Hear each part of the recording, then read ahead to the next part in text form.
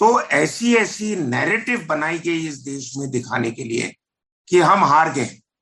और इसलिए मैं कहना चाहता हूं, ओपनली कह रहा हूं इस फोरम के अंदर, हम ना 62 की लड़ाई के बारे में बात करना चाहते क्योंकि it was a bloody political disaster, ना हम श्रीलंका के बारे में बात करना चाहते बिकॉज आर्मी हेडक्वार्टर उसको अभी तक क्लासिफाइड कर रखा है। क्या क्लासिफाइड कर रखा है? आपकी ये लड़ाई हुई भी 35 साल हो गए, लोग लड़े थे वहां पे जो रिटायर होके मर भी गए, वहां पे आपके ज्यादा सैनिक मरे थे जिससे कि आपकी 71 की लड़ाई में मरे। लेकिन हमारे जो हाई कमिश्नर थे श्रीलंका में, 2 साल तक उनको ये परमिशन नहीं दिया गया था कि श्रीलंका वालों ने भारतीय सैनिक पे एक मेमोरियल बनाया था कोलंबो के बाहर, उस मेमोरियल पे जाने का परमिशन नहीं दिया इनॉग्रेशन करने के लिए। क्या आपको शर्म थी कि आपके बंदे वहां लड़े थे जाके और मरे थे? ये तो हमारा हाल है इस देश का। इसलिए मैं बार बार कहता हूं कि चाहे कश्मीर की घाटी हो, चाहे हमारी सीमाएं हो, अगर फौज ना होती तो आज आप आजाद ना होते।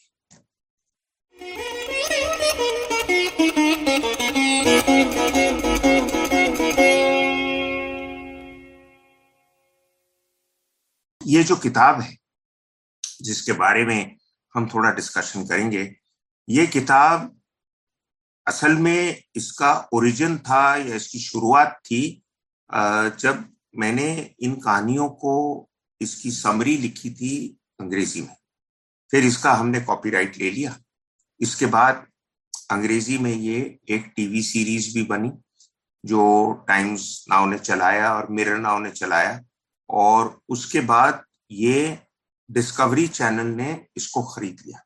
तो डिस्कवरी प्लस में जो कहानियां मैं आपको बताऊंगा, ये और कुछ और कहानियां आपको नजर आएंगी डिस्कवरी प्लस में, टेल्स ऑफ वैलर के अंदर। ये कहानियां मुझे बताया कुछ 1-2 चैनल्स ने हिंदी में भी डब करके चलाई। तो इन कहानियों का क्या महत्व है? सबसे बड़ी ये है कि नाम जैसा है किताब का, शौर्य गाथा, मतलब ये बहादुरी की कहानियां हैं हमारे सैनिकों की और हमारी सेना की। और ये ऐसी ऐसी कहानियां हैं उन लोगों की जिन्होंने अपनी जान तो बाजी में लगा दी, लेकिन एक ऐसे मकसद के लिए लगाई या ऐसे लक्ष्य के लिए लगाई जिसका आप सिंपल तौर पर खाली ये कह सकते हैं कि भाई देश की धरती की उन्होंने जिस किस्म से रक्षा की, उनके सामने कोई भी ऐसी बहादुरी और ऐसी सैक्रिफाइस का आप मिसाल और नहीं दे सकते जिस किस्म से इन्होंने मिसाल बनाई। अब ये कहानियां जो इस किताब में है, ये सन 1947 से लेके अब तक हैं। जैसे कारगिल की लड़ाई है, ये सब जो बड़ी बड़ी लड़ाइयां हुई हैं, इनमें हमने चुन चुन के ये कहानियां डाली हैं जो सैन्य और सेना के लोगों के बीच में तो इनकी जानकारी तकरीबन सबको है, लेकिन हमारे देश के निवासियों को भी इसकी जानकारी जब हो जाए तो उनके दिल में और शौर्य पैदा होगा और गर्व पैदा होगा कि ये देश के हमारे लोग अपने बोनस चेक के लिए नहीं लड़ रहे थे, अपनी नाम नमक और निशान के लिए लड़ रहे थे। नाम नमक निशान फौज में क्या होता? नाम तो ये होता है, लोग तो सोचते हैं कि साहब मेरा नाम है, मैं शर्मा हूं या मैं करमवीर सिंह हूं या जो भी हूं, वो मैं नाम, वो नाम नहीं। वो लड़ते हैं अपने रेजिमेंट के नाम की। फौज में रेजिमेंट्स होती हैं। कुछ बार कुछ लोग ये सवाल उठाते हैं कि साहब हमारे कम्युनिटी का क्यों नहीं रेजिमेंट है? अगर जाट रेजिमेंट है, राजपूत रेजिमेंट है और कुमाऊं रेजिमेंट है, तो अभी जो हमारी कम्युनिटी है जिनके रेजिमेंट नहीं है वो क्यों नहीं बने? देखिए, इसमें थोड़ा आपको फौज का इतिहास समझना पड़ेगा। वो ये है कि अंग्रेजों के टाइम पे जहां जहां से लोग ज्यादातर सेना ज्वाइन करने के लिए आते थे, जैसे राजस्थान से आए, जो आज हरियाणा है वहां के जाट आए, पंजाब है वहां के सिख आए, गुरखा आए, गढ़वाली आए, कुमाऊनी आए, तो उनके इलाके के ऊपर ये रेजिमेंट अंग्रेजों ने बनाए। इससे क्या होता था कि जो जवान आता था, अपने गांव से चल के आता था, उसने दुनिया ज्यादा देखी नहीं थी, लेकिन वो इन लोगों के साथ घुल मिल जाता था क्योंकि सभी वही भाषा बोलते थे।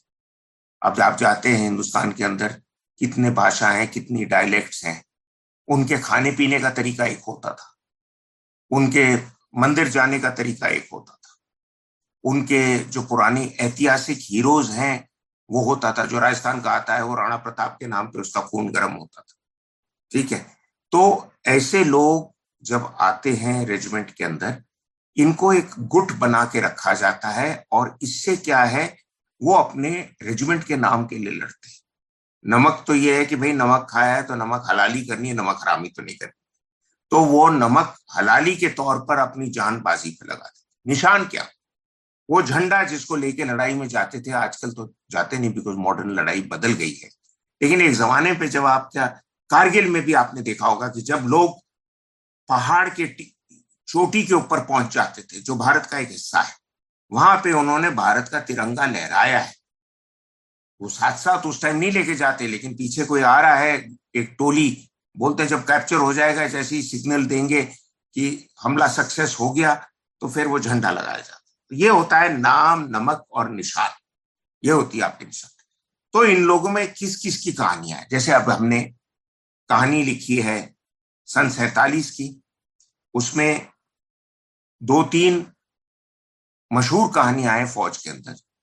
एक तो है जब पहले कश्मीर पे पाकिस्तानियों का हमला हुआ, तो कुछ टाइम तो नेहरू जी की सरकार और उनके रक्षा मंत्री बलदेव सिंह वगैरह जो थे, उनको यकीन ही नहीं हुआ कि साहब इतने जल्दी आजादी के बाद हम पे हमला हो जाएगा।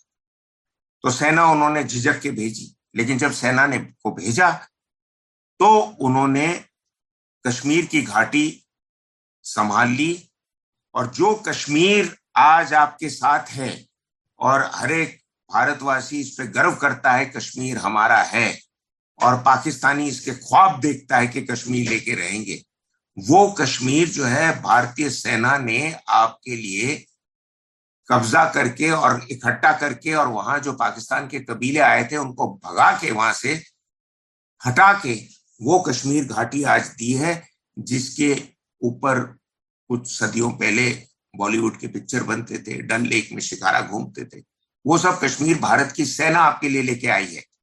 ये भारत के पॉलिटिशियन नहीं लेके आए, या कश्मीर के पॉलिटिशियन शेख अब्दुल्ला वगैरह नहीं लेके आए, बिकॉज नेहरू की तो पॉलिसी थी कि the politics of Kashmir is politics of personalities. तो जो शेख अब्दुल्ला बोलेंगे वो मैं करूंगा। उसमें उन्होंने उनको सही सलाह भी दी और गलत सलाह भी दी। गलत सलाह क्या दी कि साहब आप जो आज नियंत्रण रेखा है उसके पार मत जाइए, वहां पे मेरी चलती नहीं है, आपको कश्मीर वैली से मतलब है, तो कश्मीर वैली तो हमारे साथ है। साथ कैसे आया, ये सब अपने कमरों में छुपे हुए थे। भारत की सेना वहां जाके उसने श्रीनगर एयरपोर्ट को रोका, कब्जा किया, बदगाम का कब्जा किया, और बड़ी लड़ाइयां ऐसी ऐसी लड़ी, चाहे रिचमर गली जहां पे गढ़वाल राइफल के लोग ने एक पलटन को एक महावीर चक्र मिला और 35 वीर चक्र मिला, ये कभी इतिहास में सुनने में नहीं आया। या फर्स्ट सिख जो पहली पलटन उतरी थी वहां पे, सिख रेजिमेंट की नंबर 1 बटालियन, बहुत पुरानी बटालियन है, जिससे साथ वास्ता अमरिंदर सिंह पटियाला भी रखते थे, वो सेकंड सिख के हैं लेकिन सिख रेजिमेंट के, जिन्होंने सारागढ़ी की बैटल लड़ी थी, जहां पे करीब 20 लोगों ने हजारों पठानों को रोक रखा था 3 दिन के लिए, 4 दिन के लिए, कि जब पठानों को पता चला यार 20 लोगों ने वो पहाड़ी किले को पकड़ रखा और उनको कब्जा नहीं कर चुके, तो सब पे हमला किया, सारे के सारे मर गए। उनके साथ एक कुक और मसालची था, उसने अपने झंडा का खंबा निकाला, उसको लेके धावा बोल के वो भी मर गया। ऐसी ऐसी वीरता की कहानियां। लेकिन अब हमने आजादी के बाद कहानी लिखी है, तो हमने लिखी है जो श्रीनगर किस लोगों ने बचाया था। उसमें थे लेफ्टिनेंट कर्नल रंजीत राय जो सिख रेजिमेंट के कमांडिंग ऑफिसर थे, जो एयरपोर्ट पे कब्जा किया। इसके साथ 4 कुमाऊं की कहानी थी, जहां मेजर सोमनाथ शर्मा जिनके छोटे भाई सेनाध्यक्ष बने थे, वीएन शर्मा, वो हॉस्पिटल में थे, उनका हाथ प्लास्टर में था, डॉक्टर से झड़, उनका फादर भी जनरल साहब थे, वो भी डॉक्टर थे, फादर ने भी जाने नहीं दिया, लेकिन सबसे लड़ झगड़ के हॉस्पिटल से भाग के निकले, पलटन में गए, एक हाथ में प्लास्टर लेके दूसरे हाथ में मशीन गन लेके उन्होंने लड़ाई लड़ी पदकाल और मर गए उसके अंदर। लेकिन मरते मरते भी उनकी माँ एक गीता देती थी उनको, पॉकेट में गीता थी, भगवत गीता। और जब मशीन गन की बौछारें आई उनके ऊपर तो चिथड़े हो गए, तो गीता के पेजेस फटे हुए मिले। लेकिन जो कबीले वालों ने उन पर हमला किया था, उन्होंने भी इनकी इतनी इज्जत की कि क्या लड़ा शेर की तरह, कि वो गीता निकाल के उसके पेजेस उनके ऊपर ढाक दिया उनसे। तो जब आपके अंदर बहादुरी होती है तो आपका दुश्मन भी आपको सलाम करता है। अब आप बताइए सर, ये जो पहली कश्मीर की लड़ाई जिसमें आपने बताया है ना कि पहली लड़ाई की कहानियां, इसमें कुछ और इंटरेस्टिंग वारदातें आप देखिए, बताएं। सबसे पहले जो कश्मीर हमलावर थे वो बारामूला सेक्टर से आगे बढ़ रहे थे। वहां पर फर्स्ट सिख बटालियन पहुंची और जब फर्स्ट सिख बटालियन ने इनको पूरी तरह से ब्लॉक कर दिया था तो इन्होंने अपना रूट बदला और दूसरे रूट से ये श्रीनगर एयरपोर्ट पहुंचना चाहते थे, जहां पर फोर कुमाऊं ने मेजर सोमनाथ शर्मा की कमांड में इनको रोका। और मेजर सोमनाथ शर्मा ने, जैसा कि मारूफ रजा साहब ने बताया है, वो खुद इंजोर्ड कंडीशन में थे। उन्होंने एक गांव के आगे डिफेंस ली और ये जितने हमलावर थे उस गांव में जाके छुप गए। मगर मेजर सोमनाथ शर्मा ने अपनी तलाश जारी रखी और इन हमलावरों को ढूंढ निकाला। इन हमलावरों का मुख्य उद्देश्य था श्रीनगर हवाई अड्डे पर कब्जा करना, जिससे कि श्रीनगर घाटी को पूरे देश से काटा जा सके। उस वक्त रोड ट्रांसपोर्ट इतना अच्छा नहीं था। यदि ये कश्मीर का एयरपोर्ट हमारे कब्जे से चला जाता तो ये गारंटेड है कि फिर हम कश्मीर घाटी को दोबारा अपने कब्जे में नहीं ले पाते। मगर फोर कुमाऊं की कंपनी ने मेजर सोमनाथ शर्मा की कमांड में इनको दूसरे रूट पर जब आ रहे थे एयरपोर्ट की तरफ, तो इन्होंने इतनी बहादुरी से रोका कि वहां से फिर ये आगे नहीं बढ़ सके। और जैसा कि कहा गया है, मेजर सोमनाथ शर्मा ने लास्ट बुलेट आखिरी राउंड तक दुश्मनों का मुकाबला किया। लकीली उनको, हालांकि उनके कमांडर ने बार बार बोला कि आप विड्रॉ कर जाइए, मगर उन्होंने साफ मना कर दिया अपने कमांडर को, मैं विड्रॉ नहीं करूंगा। और उसके रिलीफ के लिए लकीली दूसरी कंपनी टाइम से आ गई, अदरवाइज उनके हथियार, उनका गोला बारूद सब समाप्त हो चुका था, मगर फिर भी वो अड़े हुए थे। इसलिए कश्मीर घाटी को बचाने में फर्स्ट सिख और फोर कुमाऊं की चाली कंपनी का बहुत बड़ा योगदान है। बहुत बढ़िया बोले सर आप। इसमें एक और चीज था कि भारत का पहला परमवीर चक्र मेजर सोमनाथ शर्मा को मिला है। और भारत का पहला महावीर चक्र कर्नल रंजीत राय को मिला। वो दोनों जो इस लड़ाई में लीडरशिप जिन्होंने दिखाई इस लेवल की, कि लोग अभी भी याद करते हैं सेना गैदरिंग्स के अंदर। और जब लोग देखते हैं कि किस शेर की तरह ये लड़े थे, उनकी मिसाल उनको बताया गया, उन्होंने कहा नहीं, हम आखिरी गोली आखिरी राउंड तक लड़ेंगे, हटेंगे नहीं यहाँ से। तो मैं ये खाली पॉइंट आपके सामने देना चाहता हूं कि हम लोग जब कश्मीर की बात करते हैं, ये कभी नहीं भूलना चाहिए कि पॉलिटिशियंस कश्मीर आपको भारत के अंदर नहीं लाए, आपकी सेना ने आपको लाके तोहफा पे टेबल पे रखा। लेकिन एक और चैप्टर जो कल हमारी किताब में है और कर्नल साहब ने जो इसके बारे में लिखा है, वो है सन 47 के शेर। अभी बहुत से बहादुर अफसर थे, बहुतों को अवार्ड मिला, 2-3 को परमवीर चक्र भी मिला, लेकिन जो सबसे मशहूर वहां के कमांडर रहे सन 47-48 की लड़ाई के, उनका नाम था ब्रिगेडियर मोहम्मद उस्मान। ब्रिगेडियर उस्मान साहब जो है यूपी के थे, एक वेरी ऑर्डिनरी फैमिली के थे, लेकिन बहुत नेक और बहुत मेहनती अफसर थे। उनको कमांड दी 50 पैरा ब्रिगेड की कमांड दी, और वो नौशेरा, झंगड़ और रजौरी के इलाके पे अगर आप मैप में देखें तो वो उन्होंने वहां पे जिस किस्म का कमांड दिखाया, जिस किस्म की लड़ाई लड़ी, उसकी भी कम मिसालें हैं। यहां तक ब्रिगेडियर उस्मान साहब जो थे, उन्होंने ये भी वचन लिया था कि जब तक नौशेरा और उसके आसपास के इलाके को बिल्कुल हम दुश्मन वहां से खदेड़ के नहीं निकाल देंगे, मैं जमीन पे सोऊंगा। वो अपने बेड पे नहीं सोते थे। और उनकी आखिरी ऑर्डर ऑफ द डे था, जो एक सीनियर अफसर अपना ऑर्डर साइन करता है और कहता है कि हमारे जवानों आगे बढ़ो और आप बहादुरी से लड़ो क्योंकि देश आपको देख रहा है। उन्होंने एक कपलेट लिखा था जो अभी रजौरी में एक वॉर मेमोरियल म्यूजियम है जहां पे उनका पोर्ट्रेट लगा है, वहां पे वो दिखाया जाता है। और अगर आप सियाचिन ग्लेशियर भी जाएं तो वहां के बेस कैंप पे भी जो लोग जो शहीद हुए हैं सियाचिन में, उसके ऊपर भी यही उनकी एक कपलेट जिस पे उन्होंने साइन की थी वो लिखा है। वो कपलेट असल में एक अंग्रेज ने लिखा था, his name was Thomas Babington Macaulay. उसने लिखा था that how can man die better than facing fearful odds for the ashes of his fathers and the temples of his gods। तो ये इन्होंने लाइन लिख के दी थी और इसी के ऊपर सबका खून और गर्म हो गया। और उन्होंने ये बोला कि भाई कमांडर साहब ऐसा कह रहे हैं तो हम सब मरने को तैयार हैं।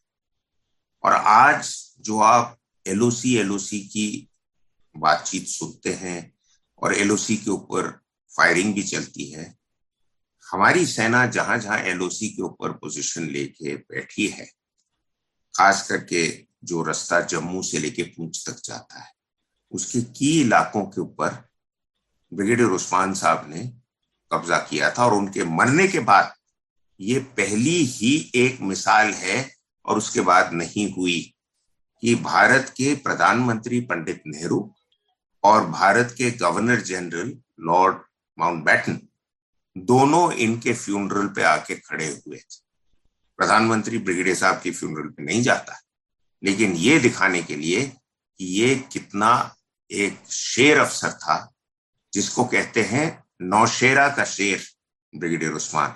देखिए, ब्रिगेडियर उस्मान की बॉडी को प्राइम मिनिस्टर नेहरू ने एयरपोर्ट पर रिसीव किया था।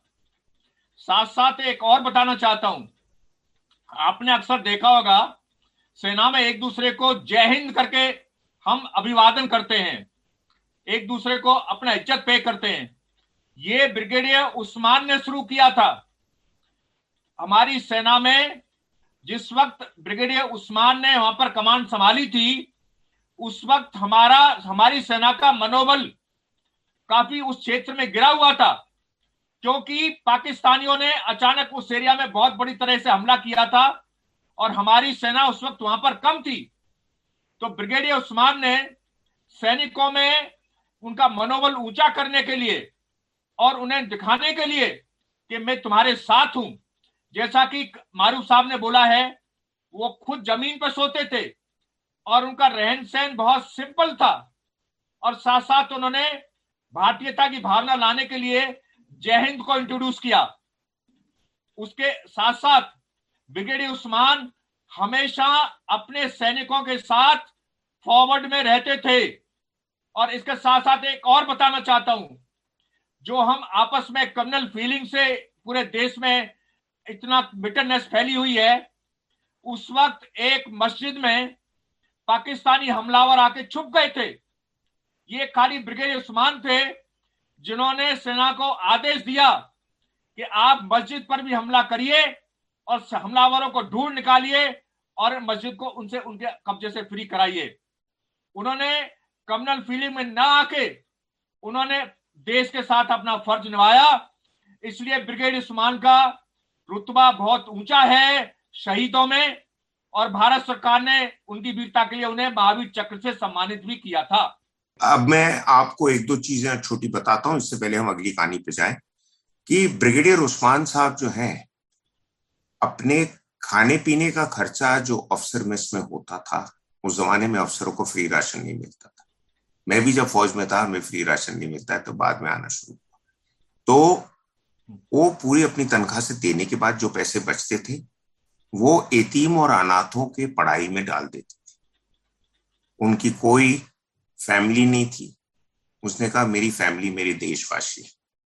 और आजादी के टाइम जिन्ना साहब ने इनको एक ऑफर दिया था कि अगर आप पाकिस्तान आर्मी में आ जाएं तो मैं भरोसा दिलाता हूं एक दिन आपको पाकिस्तान आर्मी के चीफ बनाऊंगा। उन्होंने कहा साहब मेरी लॉयल्टी हिंदुस्तान के साथ है, हिंदुस्तानी सेना के साथ। मैं अपने फायदे के लिए अपना ईमान और अपना धर्म नहीं बदलूंगा। अगली कहानी जो इस किताब में है वो ऐसे शेर की कहानी है जो जिसकी मिसाल अभी भी पाकिस्तान आर्मी अपने अफसरों को देती है। उनके डिफेंस कॉलेज में ये पढ़ाया जाता है। और ये है बैटल ऑफ रेजंगला। रेजंगला एक ऐसी चीज जगह है जिसके बारे में अभी तक लोगों को पता नहीं कि वो कहाँ है। अब आप चाइना और इंडिया की टेंशन के बारे में जब पढ़ते हैं तो एलएसी आता है बार बार बातचीत के अंदर। और इसके साथ आपको पेंगोंग सो लेक भी आता है।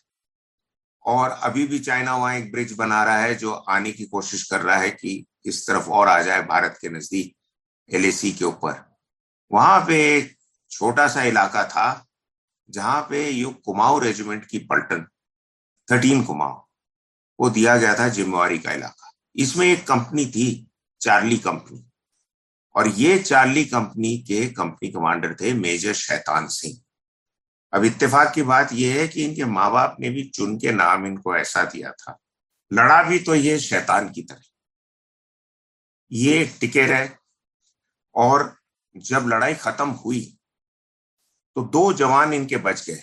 एक कंपनी थी करीब 110-112 लोगों की, उसमें 2 बच गए।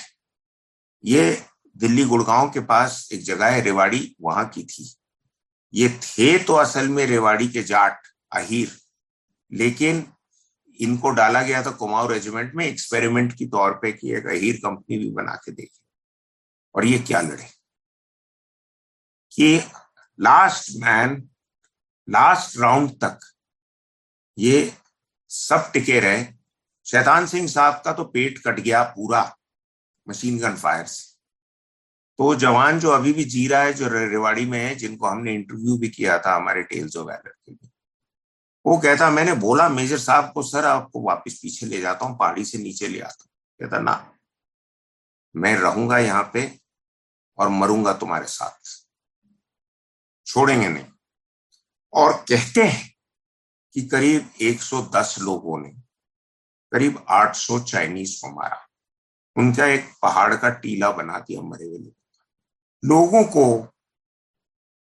ये महसूस नहीं होता है कि भारत के एक अनजाने इलाके के लिए जिसके बारे में हमको पता ही नहीं कितने लोगों ने शहादत दी है और करी है।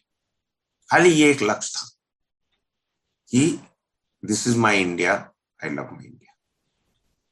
अब कर्ण साहब इनकी कहानी ज्यादा डिटेल में बताएंगे, लेकिन एक चीज मेरे को याद है पढ़ने में आई है कि जब पहले तो बहुत से लोगों ने ध्यान नहीं दिया कि ये कहाँ थे। और जब लड़ाई खत्म हुई तो नवंबर 20 की तारीख थी 1962, बर्फ पड़ रही थी।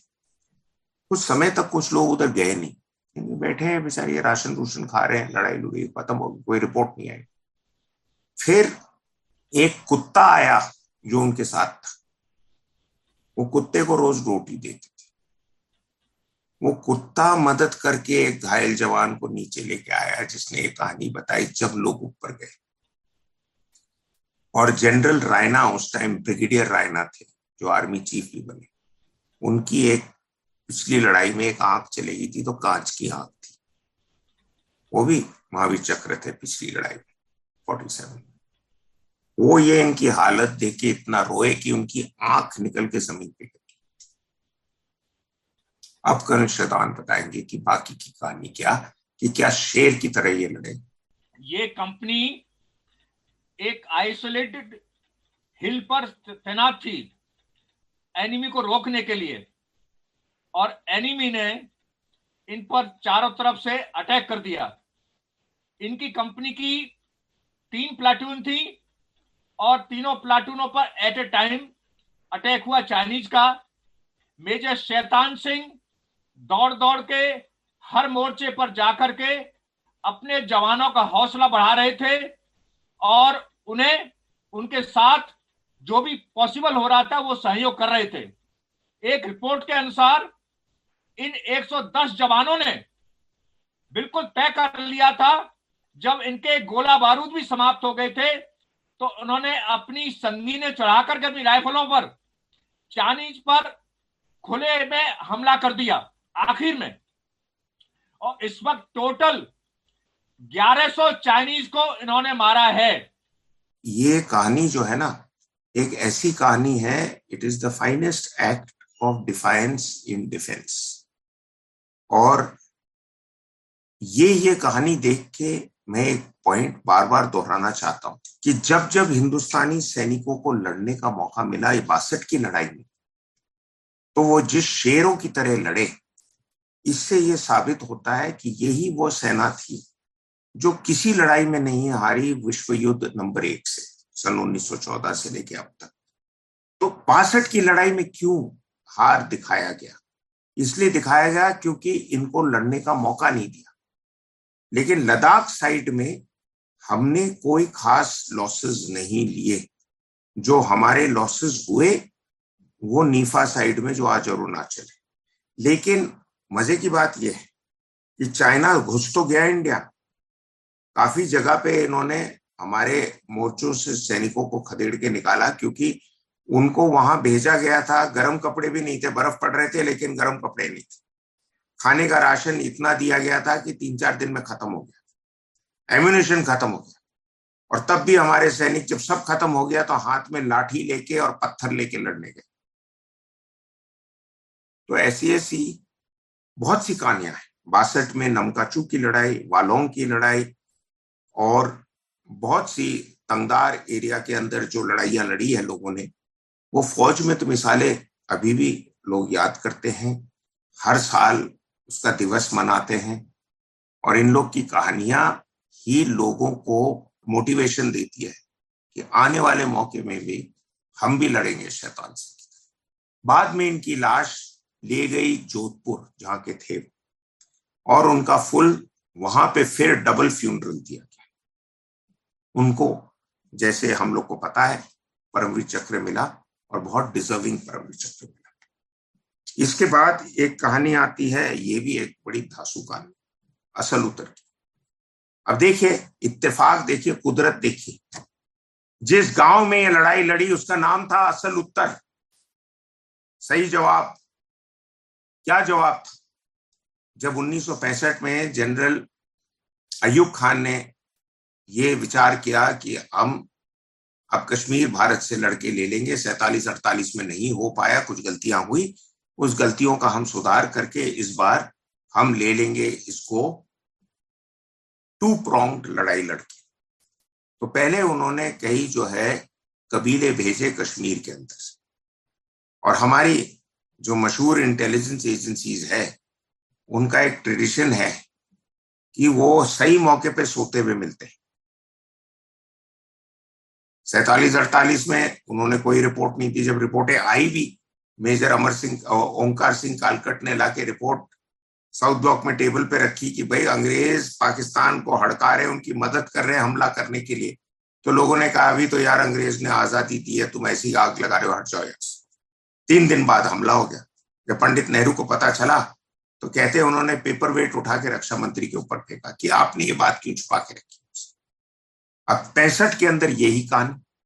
मुझे खुद एयर चीफ मार्शल, बाद में marshal of the air force Arjan Singh साहब ने एक इंटरव्यू में बोला था कि लोग वहां पे घुस रहे थे पाकिस्तानी, लेकिन उस टाइम कोई बॉब्ड वायर फेंसिंग नहीं थी लाइन ऑफ कंट्रोल पे, जो सीज फायर लाइन होता है। लाइन ऑफ कंट्रोल तो 72 में बनी, 71 की लड़ाई के बाद। तो वहां पे बहुत से ऐसे गुप्त आ रहे थे। जब उन्होंने जाके पूरा जायजा लिया इसका, तो चारों तरफ से छोटे मोटे रिपोर्ट आ रहे थे, लेकिन जो ओवरऑल इंटेलिजेंस का इंचार्ज था वो इस बात पे ज्यादा जोर ही नहीं दे रहा था कि भाई पाकिस्तानी घुसे जाए। और जिन कश्मीरियों के ऊपर आज एंटी नेशनल का आरोप लगाया जाता है, उनके बाप दादा चचा जो थे, ये पाकिस्तानियों को पकड़ के, जब उनको पता चल गया था हमारे गांव में ये बंदा घुसा है, ये तो बाहर का है, इसको पकड़ के पीट पीट के हमारे पुलिस स्टेशन में जमा कर रहे थे कि साहब ये बाहर के हैं, यहाँ के नहीं है। और मेरे पास इंटरव्यू के फुटेज भी है जहां पाकिस्तानी सिविल कपड़े के अंदर जब उनका इंटरव्यू किया, कहता हाँ मैं कैप्टन हूं पाकिस्तान आर्मी का, मुझे भेजा गया था कश्मीर में एक माहौल बिगाड़ने के लिए, ब्रिज उड़ाओ, बिल्डिंगें उड़ाओ, लोगों के बीच में अफवाहें फैलाओ। और जब उनका पाकिस्तान का प्लान था कि जब ये हालात ऐसी अच्छी तरह बन जाएगी तो तब हम हमला करेंगे कश्मीर को और कश्मीर को भारत से ले लेंगे। लेकिन ये बात चलती रही और तरक्की नहीं हुई इसके अंदर, क्योंकि एयर चीफ अर्जन सिंह साहब जो आर्मी चीफ जनरल चौधरी के साथ गए थे कश्मीर, उन्होंने आके भारत के रक्षा मंत्री वाई चौहान साहब को बोला था कि सर ये तो हालत बहुत बिगड़ रही है। और ये भी आपको जान के अचंभा होगा, आजकल तो कोई भी डिसीजन कैबिनेट कमेटी के अप्रूवल के बगैर नहीं लिया जाता है। लेकिन मेरे को अर्जन सिंह साहब ने खुद बोला है, वो टीवी इंटरव्यू में रिकॉर्डेड है, कि चौहान साहब ने बोला कि जाओ तुम हमला करो पाकिस्तान के ऊपर, मैं कैबिनेट को संभाल लूंगा। ऐसा रक्षा मंत्री था। तो हमला हो गया। जब हमला हुआ तो हमारे टैंक और हवाई जहाज घुस गए पाकिस्तान के। अयूब खान के पसीने छूट गए कि यार ये तो क्या हो रहा है। इस टाइम अयूब खान ने अपनी आर्मर्ड डिवीजन को पंजाब की तरह लॉन्च किया। ये पार्ट 2 था उनके ऑपरेशन का, इसका नाम था ग्रैंड स्लैम।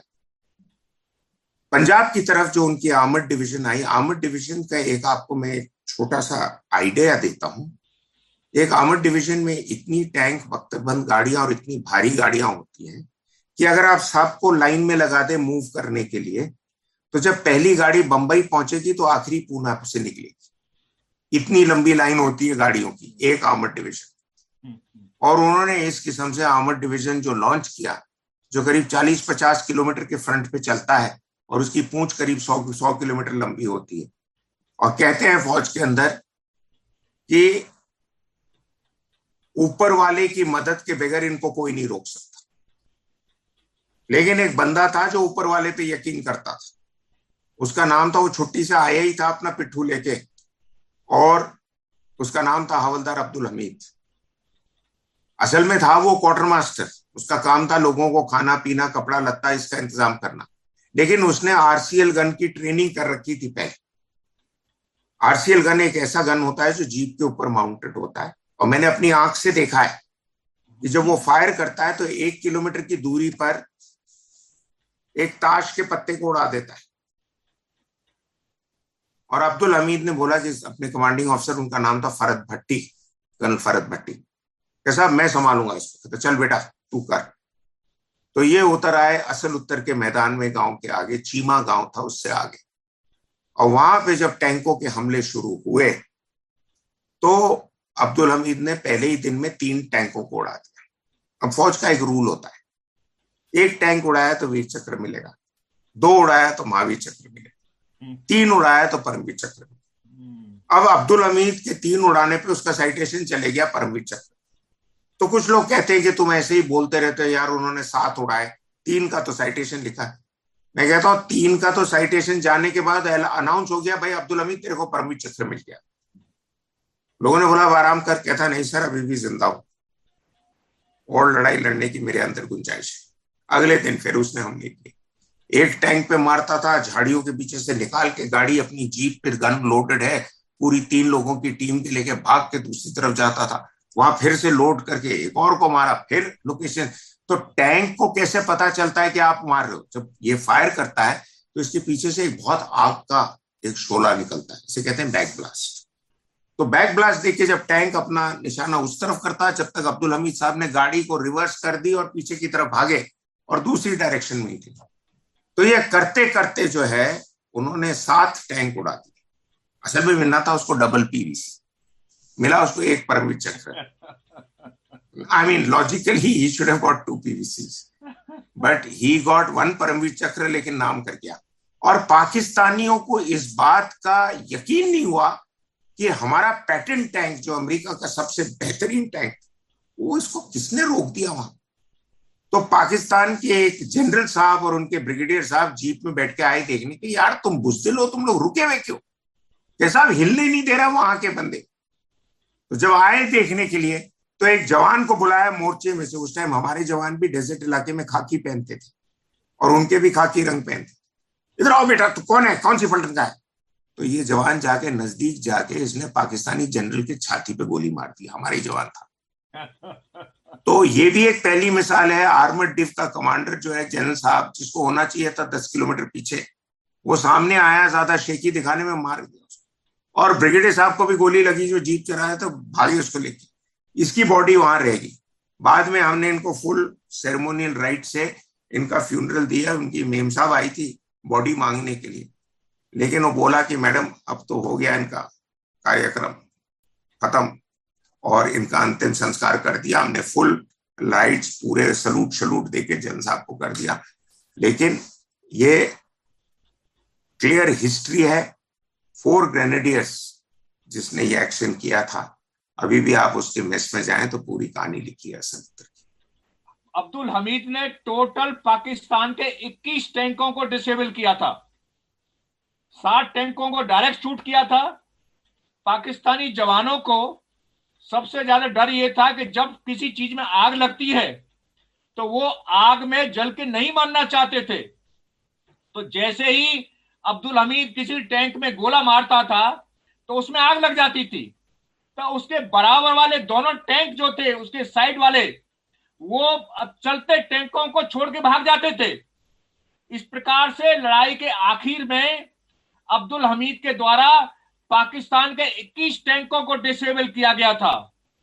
और ये केवल अब्दुल हमीद की ही ये एक फौजी जो ट्रेनिंग थी, जिसके कारण उसने एक छोटी सी आरसीएल जीप से ऑलमोस्ट पाकिस्तान की जो लेटेस्ट पैटर्न टैंक की डिवीजन थी उसको आउट ऑफ सर्विस कर दिया, उसको बर्बाद कर दिया। उसके साथ साथ बाकी और एलिमेंट्स भी जो थे उन्होंने सपोर्ट किया था, पर इसमें मेजर बिलो अब्दुल हमीद का ही रहा है असल उत्तर के मैदान में जीत प्राप्त करने का। और अभी भी पाकिस्तान के डिस्ट्रॉयड टैंक वहां पर शोपीस की तरह लेआउट हो रखे हैं, जिनको कि टूरिस्ट जाते हैं और देख करके आते हैं। तो इसलिए अब्दुल हमीद की जो कहानी है वो एक फौज में एग्जाम्पल है, क्योंकि हमारे पास उस वक्त बहुत पुराने हथियार थे और पाकिस्तान की सेना जो थी लेटेस्ट पैटर्न टैंक लेके आई थी और लेटेस्ट उनके पास राइफलें थी, हमारे पास पुरानी राइफलें थी। इसलिए हमारे अभी भी हम उदाहरण देते हैं अपनी सेना में कि ये लड़ाइयां जज्बे से लड़ी जाती हैं, हथियारों से नहीं लड़ी जाती हैं, क्योंकि अब्दुल हमीद ने एक पुरानी आरसीएल गन से ही 21 टैंकों को बर्बाद किया है। तो ये हमारे सेना में एक प्रकार से प्रेरणा का स्रोत है अब्दुल हमीद। ये अब्दुल हमीद की जो मिसाल है, इसके अलावा वहां पे अगर आप जाएं अमृतसर से वाघा बॉर्डर की तरफ, तो अमृतसर के नजदीक जहां पे ये लड़ाई हुई है वहां पे उनकी पूरी एक इमारत बनाई है, उनका ग्रेवयार्ड है, सब कुछ है, अब्दुल हमीद के नाम पे मेमोरियल है। और जो ये बता रहे हैं, जो उधर ही इसी के पास जहां लड़ाई हुई वहां पे ग्रेवयार्ड ऑफ पाकिस्तानी टैंक्स बना हुआ है, पूरे लाइन करे हुए रखे हैं, जैसे आपके कार का शोरूम होता है, लेकिन ये हैं टैंक के, लेकिन टूटे हुए टैंक है, सारे उड़े हुए हैं। तो अगर कोई इसको डिनाई करना चाहे तो मैं उनसे पूछूंगा, भाई हम ये कहां से उड़ा के लाए? पैटर्न टैंक तो हमारे पास थे ही नहीं, हमने कहां से लाके इतने खड़े कर दिए? अच्छा, इसके बाद मैं ये कहानी एक बताना चाहता हूं, जो 71 की लड़ाई में दोनों तरफ, बांग्लादेश की तरफ और वेस्टर्न फ्रंट जो जैसलमेर की तरफ, ये टर्निंग पॉइंट थे एक किस्म से। पहली लड़ाई थी जो हम तो आमतौर पे लोगों को सिखाया जाता है कि 1971 की लड़ाई 4 दिसंबर को शुरू हुई थी, जब पाकिस्तान ने हमारे ऊपर एयर हमला किया था और आगरा और पठानकोट और जम्मू ऐसे ऐसे एयरफील्ड पे अटैक किया था। लेकिन ये लड़ाई हम तो मुक्ति बाहिनी, शांति बाहिनी, जो बांग्लादेश के लिबरेटिंग फौज थी, उनकी गुरिल्ला फोर्स, अभी 50 साल हुए इस लड़ाई की, उनकी हम ट्रेनिंग वगैरह तो कर रहे थे, क्योंकि उनकी मदद भी कर रहे थे, क्योंकि उनको पाकिस्तानियों ने जिस किस्म से बेइंसानियत से उनका जो हाल बनाया था, उनकी औरतों का जिस किस्म से बेइज्जती की थी और लोगों को मारा था शरेआम, ये सब रिकॉर्डेड हिस्ट्री है। अभी अमेरिका जो ह्यूमन राइट्स के डंके बजाता है, यही अमेरिका पाकिस्तान के साथ जुड़ा हुआ था और इस ह्यूमन राइट्स अब्यूजेस को इग्नोर कर रहा था। और जब यहाँ के अमेरिका के जो राजदूत थे ढाका में, इनका नाम था आर्ची ब्लड, वो टेलीग्राम पे टेलीग्राम भेजते थे। अब वो तो किताब बन गई, ब्लड टेलीग्राम्स। लेकिन किसिंजर और निक्सन मिलके इसको ध्यान ही नहीं दे, क्योंकि वो बड़े खुश थे कि पाकिस्तान ने किसिंजर को चाइना जाने का मौका दिया था 71 की लड़ाई से पहले, और अमेरिका और चाइना के एक रिलेशनशिप शुरू की थी जिसे कहते पिंग पोंग डिप्लोमेसी। लेकिन अमेरिका का कान बंद था। रशिया, मिसेस गांधी ने रशिया से बातचीत करके रूस को हमारे साथ लिया है, और जब से 71 से अब तक जो है रशिया हमारे साथ टिका रहा। तो इसलिए अभी भी लोग कहते हैं हमको अमेरिका के साथ जाना चाहिए। मैं उनको इतिहास याद दिलाता हूं। मैंने कहा देखिए, अमेरिका जो है ना, उस पर कभी आप भरोसा मत करो। जब तक उसके वॉलेट में पैसे भर रहे हैं वो ठीक है। जब अमेरिका का धंधा नहीं होता है वो आपके, अभी यूक्रेन की लड़ाई भी एक छोटा सा मैं आपको बताना चाहता हूं, मैंने तो यूट्यूब वगैरह भी कर रखा है। ये क्यों नहीं खत्म हो रही? बिकॉज अमेरिका इसको खत्म नहीं होने देना चाह रहा है, क्योंकि हथियार बेच रहा है, पैसे बना रहा है, और यूक्रेन इसके बीच में मिडिल ग्राउंड में स्केपगोट बना हुआ है। लेकिन बैक टू 71, तो 71 21 नवंबर तक कोई ऐसी खास लड़ाई शुरू नहीं हुई। गुरिल्ला अटैक हो रहे थे, पाकिस्तानी कॉन्वॉय गाड़ी की जा रही है, कहीं मोर्चे पे उन्होंने एम्बुश कर दिया, कहीं कोने पे पकड़ लिया मोड़ के ऊपर, और 5-10 सैनिक मारे गए, 1-2 गाड़ियां उड़ गई, जल गई। लेकिन 21 नवंबर की रात के बाद हम लोग ने डिसीजन लिया कि हो गया साहब, बहुत हो गया। तब सेना को लॉन्च किया गया था, और 2 बैटल थे, एक गरीबपुर का था और एक हिली का था। और हिली का बैटल जो है, इसमें कर्नल साहब ने इसकी कहानी लिखी है, जहां 8 गार्ड्स लेड बाय, मैं जो नंबर देता हूं ना, आप लोग को याद रखना कि हर एक रेजिमेंट के अंदर पलटनों का नंबर होता है, 1 गार्ड, 2 गार्ड्स, 3 गार्ड्स, तो और हर एक का इतिहास अलग होता है। 71 की लड़ाई के बाद 8 गार्ड्स का इतिहास बन गया। वो अपने आप को बोलते हैं ट्रिपल एमवीसी बटालियन, 3 महावीर चक्र मिले। असल में उनको एक परमवीर चक्र भी मिलना चाहिए था, लेकिन ये कागजी कार्रवाई में बेचारा वो अफसर था, मेजर मंजरेकर था शायद उसका नाम, उसका पेपर वर्क लॉस्ट हो गया, तो उसको ना तो परमवीर चक्र मिला, ना सेना मेडल मिला, उसको कुछ नहीं मिला। ये भी होता है लड़ाई के अंदर, गलत लोगों को अवार्ड मिल जाता है, जिनको मिलना चाहिए उनके कागज गुम हो जाते हैं, उनको अवार्ड नहीं मिलता। मैं आपको पूरी लिस्ट बता सकता हूं सन 47 से अब तक कि कितने ऐसे केसेस हैं वो आर क्वेश्चनेबल अवार्डीज, एंड कितने ऐसे केसेस हैं जिनको अवार्ड ही नहीं मिला क्योंकि किसी ने उनका पेपर वर्क लॉस कर दिया। अब मैं क्या बोलूं आपको, 65 की लड़ाई में मेरे खुद का फादर का साइटेशन 2 बार किसी ने छुपा के रख दिया, उनके 2 अवार्ड्स उनको नहीं मिले। उनके नीचे जो अफसर थे उनको मिल चुके, लेकिन इनको नहीं मिले। बाद में लोगों ने कहा हाय हाय ये क्या हो गया रजा, तेरे को नहीं मिला। उन्होंने कहा sir, luck of the draw, जो मुकद्दर में होता है वो मिलता है, नहीं होता है तो नहीं, बहुत कुछ और मिलेगा।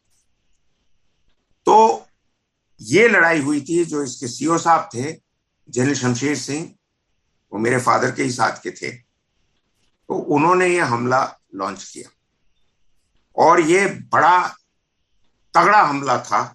लेकिन पाकिस्तानी भी ऐसे डिट के बैठे हुए थे अपने मोर्चों के अंदर, उन्होंने पूरे गांव और आसपास के इलाके को ऐसा फोर्ट्रेस बना रखा था कि जिस तरफ से आप जाओ उस तरफ गोलियों की बौछार आ रही थी। लेकिन इस किस्म की रुकावट के बावजूद भी ये पलटन के अफसरों ने और जवानों ने मिलकर हमला पे हमला करते रहे, और जहां जहां जा रहे थे छाती भर ऊंची दलदल जमीन थी, कीचड़ थी, उसमें से भी ये चलते गए अंदर। रुकावट तो धीरे होगी। अब लड़ाई के अंदर जितने स्पीड से आप चलो उतना आपका फायदा होता है। ये प्रिंसिपल ऑफ वॉर है, कर्नल शेदान भी बताएंगे, maintenance of momentum and speed of action. लेकिन गए और इस लड़ाई के अंदर जिस किस्म से 8 गार्ड्स ने कब्जा किया हिली के ऊपर, मिसाल बन गई। और 71 की लड़ाई के बाद 26 जनवरी के परेड में पहली बार किसी एक पलटन को, पूरी पलटन को भारत सेना ने इनको आदर दिया कि आप परेड पे पूरी पलटन 600-700 लोग सारे मार्च करेंगे, बिकॉज सारे शेर हैं। आगे बताइए सर। देखिए, जो हिली का एरिया मारूफ साहब ने बताया है, उसमें पाकिस्तान पहले से ही एक्सपेक्ट कर रहा था कि इंडिया शायद यहां से पूर्वी पाकिस्तान में घुसना चाहेगा। इसलिए पाकिस्तान के आर्मी ने उस पूरी एरिया को तैयार कर लिया था। गांव के जो मकान थे उनको मोर्चे में कन्वर्ट कर लिया था, और उनके जो टैंक थे वो लाइट किस्म के टैंक थे, हल्के टैंक थे, कि जो कि उस एरिया में आसानी से घूम फिर चल फिर सकते थे। मगर हमारे टैंक जो थे वो भारी टैंक थे जो उस दलदल में फंस रहे थे। इसके कारण हमारी गार्ड्स बटालियन को, जो अटैकिंग बटालियन थी, जिसको लॉन्च पैड बनाना था, उसको टैंक की सपोर्ट नहीं मिल रही थी, और उसके अलावा उनको और आधुनिक वेपनों का सपोर्ट भी नहीं मिल रहा था, जिसके कारण पाकिस्तानी जो बंकर्स बना रखे थे उन्होंने मकानों के, उनको आराम से उड़ाया जा सके। मगर फिर भी जैसा कि मारूफ साहब ने बताया है, इस 8 गार्ड के जवानों ने अपनी व्यक्तिगत वीरता से वो रास्ता बनाया, और उसके बाद जो बाद में अटैकिंग ट्रूप्स थे उनको लॉन्चिंग पैड प्रोवाइड किया। अभी 71 की लड़ाई में इसी साथ जो है, फिर आपको जैसे मैंने बताया 22-23 नवंबर को लड़ाई शुरू होगी, लेकिन किसी ने एडमिट नहीं किया कि ऑफिशियली लड़ाई शुरू हुई। लड़ाई हमने शुरू की थी, पाकिस्तान ने शुरू नहीं की। पहला हमला हमने किया था, लेकिन फिर पाकिस्तान ने सोचा कि अब तो शुरू हो गई लड़ाई, अब हम दूसरी तरफ से हमला करेंगे। तो उन्होंने राजस्थान, जैसलमेर का जो इलाका है उससे आगे रास्ता जाता है, एक गांव को जाता है जिसका नाम है लोंगेवाला। आप लोगों ने बॉर्डर पिक्चर देखी होगी, वो कहानी है लोंगेवाला की। वहां पे एक मेजर साहब थे, शैतान सिंह जैसे ही थे वो, उनका नाम था कुलदीप सिंह चांदपुरी। और कुलदीप सिंह चांदपुरी वो अपने 100-110 जवानों के साथ वो एक मोर्चे में, मतलब एक बॉर्डर पोस्ट पे थे जिसका नाम था लोंगेवाला। अब हुआ क्या कि पाकिस्तानियों ने उस तरफ हमला लॉन्च किया, क्योंकि उनके जासूसों ने, इंडिया में उनके जासूस घूमते थे, सब बताते थे वो कि साहब यहाँ पे हरकत होगी, यहाँ नहीं होगी, आप इधर से जाइए। अब मेरे को चांदपुरी साहब ने खुद बताया ये कहानी कि एक पूरी कॉन्वॉय जारी थी। कॉन्वॉय होती बहुत गाड़ियों की, उसमें जवान वगैरह हथियार सब जानते, तो उसे जाना तो था लोंगेवाला की तरफ, लेकिन वो एक यंग ऑफिसर जो आगे बैठा था कॉन्वॉय के, उसकी आंख लगी सोते सोते रात, और एक बाइफरकेशन आया वी जंक्शन, उसमें लेफ्टिनेंट साहब ने कुछ बताया नहीं, ड्राइवर ने राइट वाला रास्ता ले गया, वो दूसरी तरफ चल पड़ा। तो जासूस जो छुपे हुए थे उन्होंने खबर कर दी पाकिस्तान को, इनका तो पूरी सेना की टोलियां उधर जा रही है, लोंगेवाला खुला पड़ा हुआ। तो पाकिस्तान ने हमला लॉन्च किया लोंगेवाला। अब जो रोल अक्षय कुमार ने प्ले किया, वो अफसर जो था कर्नल धर्मवीर, अभी पिछले हफ्ते बेचारे गुजरे, उनका टीवी पे न्यूज भी आया था, वो लेफ्टिनेंट थे। उनको आगे भेजा गया था कि भाई नॉर्मली जब कोई डिफेंसिव पोजीशन होती है, हिली की कहानी थी अटैक की, लोंगेवाले की कहानी थी डिफेंस की, ये सब ऑपरेशंस ऑफ वॉर फौज में होते। तो उनको भेजा गया था आगे, कहते पेट्रोल जाती है, आगे का जायजा लगा के आती है कि भाई कुछ दुश्मन वगैरह तो है नहीं, सारा इलाका क्लीन है, सेफ है। तो अगर कुछ दुश्मन वगैरह की हरकत नजर आए तो वो रेडियो सेट पे बता देता है कि सर एक टोली आ रही है दुश्मनों की, मैं अकेला तो 4 आदमी के साथ हूं, मैं उनका मुकाबला इतना नहीं कर पाऊंगा, लेकिन आप लोग चौकन्ना हो जाए। अब अक्षय कुमार की टोली जो धर्मवीर साहब की थी, उसने चांदपुरी साहब को रेडियो सेट पे हुक्म किया, कहता सर ये तो पाकिस्तानी टैंक आ रहे हैं। तो चांदपुरी ने कहा पक्का? कहता सर बिल्कुल। ये उन कहता यार वो उन्होंने आगे बताया अपने हेडक्वार्टर्स में जैसलमेर। कहता बकवास कर रहा है वो यंग लेफ्टिनेंट, उसको रात को बैठे बैठे ख्वाब आ रहे हैं दुश्मन के। कहता सर ख्वाब अगर आ रहे हैं तो वो कहता टैंक नहीं होंगे, बड़े बड़े भैंस होंगे। कहता अगर भैंस भी है ना सर तो उनके ऊपर 100 मिलीमीटर का गन लगा हुआ है, वो गन लेके आ रहे हैं, अब आप उनका मुकाबला करें या नहीं करें, हम तो करेंगे। तो चांदपुरी साहब ने जल्दी जल्दी क्या है अपने जवानों को थोड़ा मोर्चों से आगे भेज के चारों तरफ माइन फैला दिए। नॉर्मली माइन जब लगते हैं डिफेंसिव पोजीशन पे तो उनका एक मैप बनाया जाता है, एक चार्ट बनाया जाता है, क्योंकि लड़ाई जब खत्म हो जाए तो आपको निकालने में आसानी होगी कि इधर से 10 कदम चलो तो एक माइन है, इधर बाई 3 कदम चलो तो दूसरी माइन। एक माइन लेआउट का चार्ट बनता है, सो इट बिकम्स इजी कि कोई निकालते वक्त किसी के पैर वैर नहीं उड़ जाए। यहां पे टाइम नहीं था। चांदपुरी साहब ने अपने जवानों को बोला कि बेटे जहां भी हो सके ना, तो रेगिस्तान की मिट्टी थे वो तो हाथ से भी खोद सकते हैं, जल्दी जल्दी खोदो, माइन से भर दो। और अक्षय कुमार साहब की टोली जो थी, जो कर्नल धर्मवीर की थी, लेफ्टिनेंट धर्मवीर, कहता तुम अंदर आ जाओ, तुम्हारे लिए एक रास्ता खुला हुआ है माइन फील्ड के थ्रू, इसे कहते हैं गैप, माइन फील्ड गैप। तो वो अंदर आ गए। पाकिस्तानी जब आना शुरू किए तब उनके पहले कुछ टैंक माइन से उड़ गए। जब टैंक माइन के ऊपर जाता है तो बहुत धमाका होता है और टैंक हवा में जाके वापस जमीन पर उतरता है, लेकिन उसका ट्रैक उड़ जाता है। जो माइन ऐसा बना होता है उसके ऊपर भारी वजन जाए तो माइन एक्टिवेट हो जाता है। तो उनके ट्रैक उड़ गए। जब ट्रैक उड़ गया तो टैंक 50% नाकाबिल हो जाता है, बिकॉज टैंक की 2 चीजें हैं जो उसको लड़ाई में फायदा देती। एक मोबिलिटी, जो ट्रैक से वो मिट्टी पे कीचड़ में कहीं भी जा सकता है, और दूसरा उसका गन फायर पावर। अब फायर पावर तो उसका काम कर रहा था, लेकिन वो टैंक वाले, जैसे कर्नल शोधान ने बताया अब्दुल हमीद की कहानी, वो टैंक में रह के वहां एक जगह नहीं बैठना चाह रहे थे, क्योंकि कह रहे थे इस पर डायरेक्ट हिट आएगा। आरसीएल गन, आरसीएल होता है रिकॉइललेस गन, 106 mm जीप के ऊपर माउंटेड होता है। चांदपुरी साहब के पास 2 आरसीएल गन थे और कुछ रॉकेट लॉन्चर थे जो शोल्डर पर लेके मारते। तो कहते भाई इसका अगर हिट आएगा तो हम तो जल जाएंगे। तो ये जो टैंक वाले अपने टैंक छोड़ छोड़ के भाग गए, और धीरे धीरे ये पूरी इकट्ठा होने लगी उनकी टोलियां,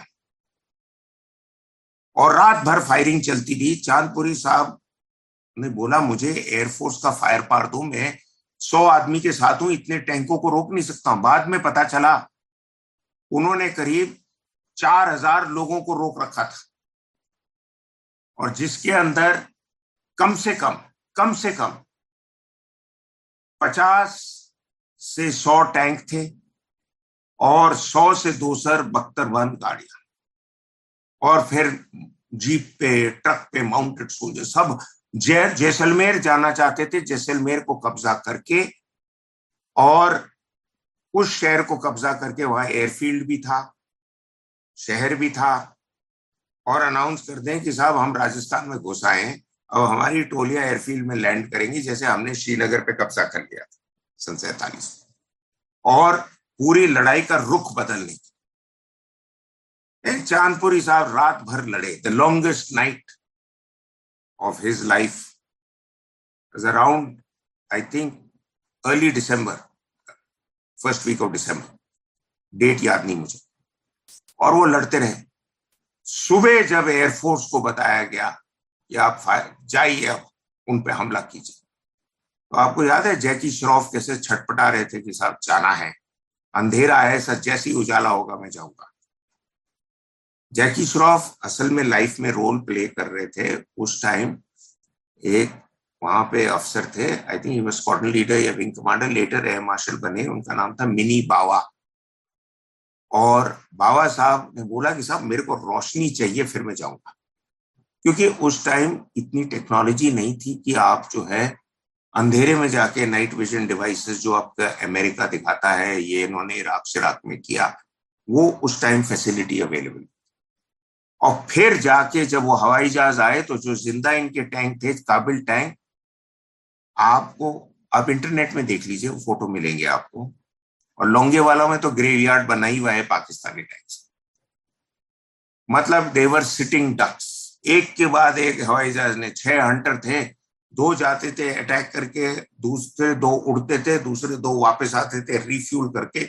सारा दिन हमला चलता रहा और पता नहीं कितने मारे, मेरे पास एग्जैक्ट नंबर नहीं है, लेकिन अभी भी आप लोंगेवाला में जाएं तो बिल्कुल वो ग्रेवयार्ड और पाकिस्तानी टैंक्स बना हुआ है सब। और अभी भी मिट्टी में कुछ जगह में वो निशाने हैं, टैंक ऐसे ऐसे भाग रहा है, ऊपर से हवाई जहाज आ रहा है। तो और चांदपुरी साहब ने ये रोक दिया। मेरे हिसाब से चांदपुरी साहब को भी परमवीर चक्र मिलना चाहिए था, लेकिन वही है, ये कहानियां हैं। लेकिन लोग जिस किस्म से, असल में प्रॉब्लम क्या थी कि जो उसके सीनियर अफसर थे वो आखिर तक यकीन ही नहीं करने को तैयार थे कि चांदपुरी साहब ने इतनी बड़ी लड़ाई लड़ी, क्योंकि उनका पूरा असेसमेंट था कि लोंगेवाला पे तो कोई आएगा ही नहीं। और जब दुश्मन के लोग आ गए तब वो अपना चुपचाप से अपना सर झुकाए हुए थे कि साहब अगर हम यकीन कर लें कि आगे, तो लोग कह रहे थे तुमने और क्यों नहीं फौज वहां भेजी। तो एनीवे, आगे कर्नल साहब बताएंगे इस कहानी की। एयरफोर्स वालों को 6 वीर चक्र मिले और यहाँ के चांदपुरी साहब को महावीर चक्र मिला। आई थिंक 1 या 2 और वीर चक्र मिले, 2-4 सेना मेडल मिले। बट ये 23 पंजाब की यूनिट थी जिसकी एक कंपनी थी, लेकिन मेरे हिसाब से इनको और बहुत कुछ मिलना चाहिए था। But that's the luck of the draw. देखिए, इस युद्ध का मुख्य उद्देश्य पाकिस्तानी का ये था कि जब बांग्लादेश में युद्ध शुरू हो चुका था तो पाकिस्तान भारत की अटेंशन को इधर की तरफ डाइवर्ट करना चाह रहा था और एक नया फ्रंट खोलना चाहता था। इंडिया इस बारे में एक्सपेक्ट नहीं कर रहा था कि पाकिस्तान इस एरिया में भी अटैक करेगा, क्योंकि उसने उधर छंब में भी एक फ्रंट खोल दिया था पाकिस्तान ने, हमारी अटेंशन डाइवर्ट करने के लिए। तो इसीलिए हमारी जो उतनी प्रिपरेशन नहीं थी, जैसा कि मारूफ साहब ने बताया है, जितना कि हमें वहां करनी चाहिए थी, क्योंकि ये प्रॉपर एक ओपन फील्ड था जहां पर कि पूरा ओपन डेजर्ट पड़ा हुआ है। तो इसीलिए यहां पर पाकिस्तान ने एक पूरी आर्मर्ड ब्रिगेड को उसमें झोंक दिया उस एरिया में, और वहां पर इस कंपनी के सामने चारों तरफ टैंक ही टैंक नजर आ रहे थे। मगर केवल इस आरसीएल गन ने, जो 2 आरसीएल गन के डिटैचमेंट इनके पास था, इन्होंने इन दोनों डिटैचमेंटों से ही पाकिस्तान की पहली थ्रस्ट को रोका और तब तक रोके रखा जब तक हल्का सुबह नहीं होनी शुरू हुई, जब भारत की एयरफोर्स ने आके इस कंपनी की मदद की। और ज्यादातर डैमेज पाकिस्तानी टैंकों का एयरफोर्स की कंपनी ने किया है। मगर यहां चांदपुरी साहब का एक कंट्रीब्यूशन है और पूरा देश उनका आभारी है कि उन्होंने हर कंडीशन में इस फ्रंट को रोका। उन्हें भी बोला गया था कि आप रोक नहीं पाएंगे, आप विड्रॉ कर जाइए, मगर उन्होंने साफ मना कर दिया था कि मैं यहां से विड्रॉ नहीं करूंगा और पाकिस्तानियों को यहां से आगे नहीं बढ़ने दूंगा। मेरे ख्याल में ये रोल, मेजर तानपुरी का रोल, आपने जो ये सनी देओल हैं उन्होंने निभाया है बॉर्डर पिक्चर में, और उन्होंने बहुत अच्छा इसमें रोल किया है। और मेजर चांदपुरी का जो कंट्रीब्यूशन है, पूरा देश इसको उनका हमेशा आभारी रहेगा। एक छोटा सा एनेक्डोट देना चाहता हूँ कि जब मैं फौज में अफसर बन के सेकेंड लेफ्टिनेंट गया तो मेरी पहली मुलाकात हुई चांदपुरी साहब से फुटबॉल फील्ड में। वो जब 3 पंजाब के कमांडिंग ऑफिसर बन के आए थे तो वो गोलकीपर थे और हम गए गोल पे अटैक करने के लिए, तो उन्होंने गोल बचा लिया, मेरे से गोल नहीं। तो मेरे को ब्रेक में कोई अफसर बोलता है, कहता है यार तू उसकी थोड़ी तो इज्जत किया कर। मैंने कहा क्यों सर? कहता भाई he is the hero of Longewala. उस टाइम मुझे कुछ पता नहीं था कि लोंगेवाला क्या है। बाद में मैं ब्रिगेडियर साहब को मिला था चंडीगढ़ में, एक दिन रात को उनके साथ खाना खाया, तो उन्होंने कहानी मुझे ये बताई कि कैसे लड़ाई हुई। वेरी मॉडेस्ट मैन, बहुत सॉफ्ट स्पोकन, और जिस किस्म का शेर था और जिस किस्म से प्यार से बात कर रहा था, यकीन नहीं हो रहा था कि इस आदमी ने उस रात को क्या रूप इख्तियार किया और क्या इसके दिमाग में शैतान चढ़ गया, लेकिन कर गया भाई, कर गया। He died a normal death, but a great man. अब मैं आपको 171 की लड़ाई की 2 छोटी छोटी और कहानियां बता दो। एक्चुअली है बहुत बड़ी कहानी, लेकिन इंडियन नेवी ने 4 दिसंबर की सुबह पूरी प्लानिंग के साथ तैयारी कर रखी थी। उन्होंने हमला बोल दिया कराची के ऊपर। इनके जो नेवल अध्यक्ष थे, नौसेना अध्यक्ष चीफ एडमिरल नंदा, वो बड़ा होशियार आदमी था। उसने पूरी प्लानिंग की थी और उसने कहा था कि जिस दिन लड़ाई शुरू होगी ना, उस दिन पाकिस्तान को ऐसा झटका दूंगा कि उनके तोते उड़ जाए। और ये पूरे तरीके से प्लान करके इंडियन नेवी ने जो हमला किया कराची के ऊपर, कराची कुछ समय के बाद पूरा शहर और उसका कराची जो पोर्ट और डिपो वो जल रहा था। मतलब आसमान से फोटो ली हवाई जहाजों ने, पूरी वहां बिल्कुल एक किस्म से इतनी लाइट हो गई थी जलने से, क्योंकि सारी इन्होंने अलग अलग किस्म की जहाजें इस्तेमाल करके कराची के ऊपर जिस किस्म की बमबारी की। पाकिस्तान नेवी ने उसके बाद विचार कर लिया कि साहब हम आगे नहीं जाएंगे लड़ने के लिए, हम इधर ही रहेंगे, इनके साथ हम नहीं लड़ सकते। तो एक साइकोलॉजिकल इम्पैक्ट किया। लेकिन इसके साथ साथ एक नेवी की एक कहानी है जिस बहुत लोगों को पता नहीं। उनकी एक पनडुब्बी सबमरीन जो बंबई और कराची के बीच में ऑपरेट कर रही थी, तो वो सबमरीन पानी के नीचे रहती है और सूंघती रहती है, देखती रहती है कि कहां पे मेरे ऊपर कौन सी जहाज है, और मौका मिले तो उसके ऊपर टॉर्पिडो शॉट मारती। तो 2 हमारी जहाजें थी। एक तो आई थिंक एक का नाम था INS तलवार, दूसरी तो थी INS खुखरी। अब खुखरी की बदकिस्मती थी कि खुखरी के ऊपर ये नेवी हेडक्वार्टर वाले ने कुछ ट्रायल इक्विपमेंट डाल रखा था कि कैसे रेडार की एक्टिविटी वगैरह कैसे सबमरीन को पकड़ते हैं। तो इसी के ऊपर जो है वो इसका पैटर्न जो है उस सबमरीन ने देख लिया और 8 नंबर पे चल रही थी, ऐसे जा रही थी पानी में, फिर ऐसे जा रही थी, फिर ऐसे जा रही थी, ऐसे जा रही। तो सबमरीन ने अपने आप को इससे अलाइन कर लिया और फिर मारा 2 टॉर्पिडो शॉट और खुखरी में आग लग गई। जब आग लग गई तो फिर तो बचने का कोई रास्ता नहीं था, डूबने लगी। तो उसके जो कैप्टन थे, जो कमांडर होते हैं शिप के, आर्मी के कर्नल साहब होते हैं, नेवी के कैप्टन होते हैं, कहते हैं ना captain of the football team, captain of this, captain of the ship. तो कैप्टन साहब ने बोला सबको इवैक्यूएट करना शुरू किया, वो लाइफ बोट वगैरह में डाला। और मैंने ये खुद लोगों के मुंह से कहानी सुनी है कि लोग जब उतरे थे पानी के अंदर, वो ठंड की रात में पूरे समुद्र में उनके आसपास आग लगी हुई थी, इतना पेट्रोल फैला हुआ था, डीजल फैला हुआ था, और आग के बीच में वो खुखरी जो है डूबी जा रही थी और फिर खड़े होने लगी। इस किस्म टाइटैनिक पिक्चर देखी आपने, जिस किस्म से शिप खड़ी होती, वही हाल हो रहा था। और उसमें जो कैप्टन ऑफ द शिप थे, उनका नाम था कैप्टन महेंद्र नाथ मुल्ला। उनकी बेटी जो है काफी मशहूर है, दिल्ली में स्कूल की प्रिंसिपल भी थी, स्प्रिंगडेल स्कूल की। She was also married to an army colonel, captain colonel Watal. Mulla साहब ने सबको निकाल दिया। सबने कहा सर आप भी आ जाओ, अभी भी टाइम है। उसने कहा no, captain will not abandon ship. और वो खड़े हो गए, उन्होंने अपना सिगार जलाया और उन्होंने विचार कर लिया कि मैं अपनी जहाज के साथ ही डूबूंगा। दे रहा हूं सर, 1 मिनट का मौका दीजिए।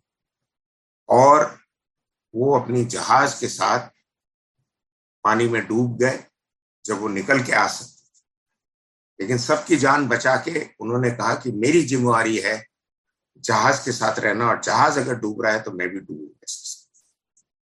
उनको महावीर चक्र दिया गया, एंड राइटली डिजर्व। अब करण साहब बताएं। सर आप बोलिए।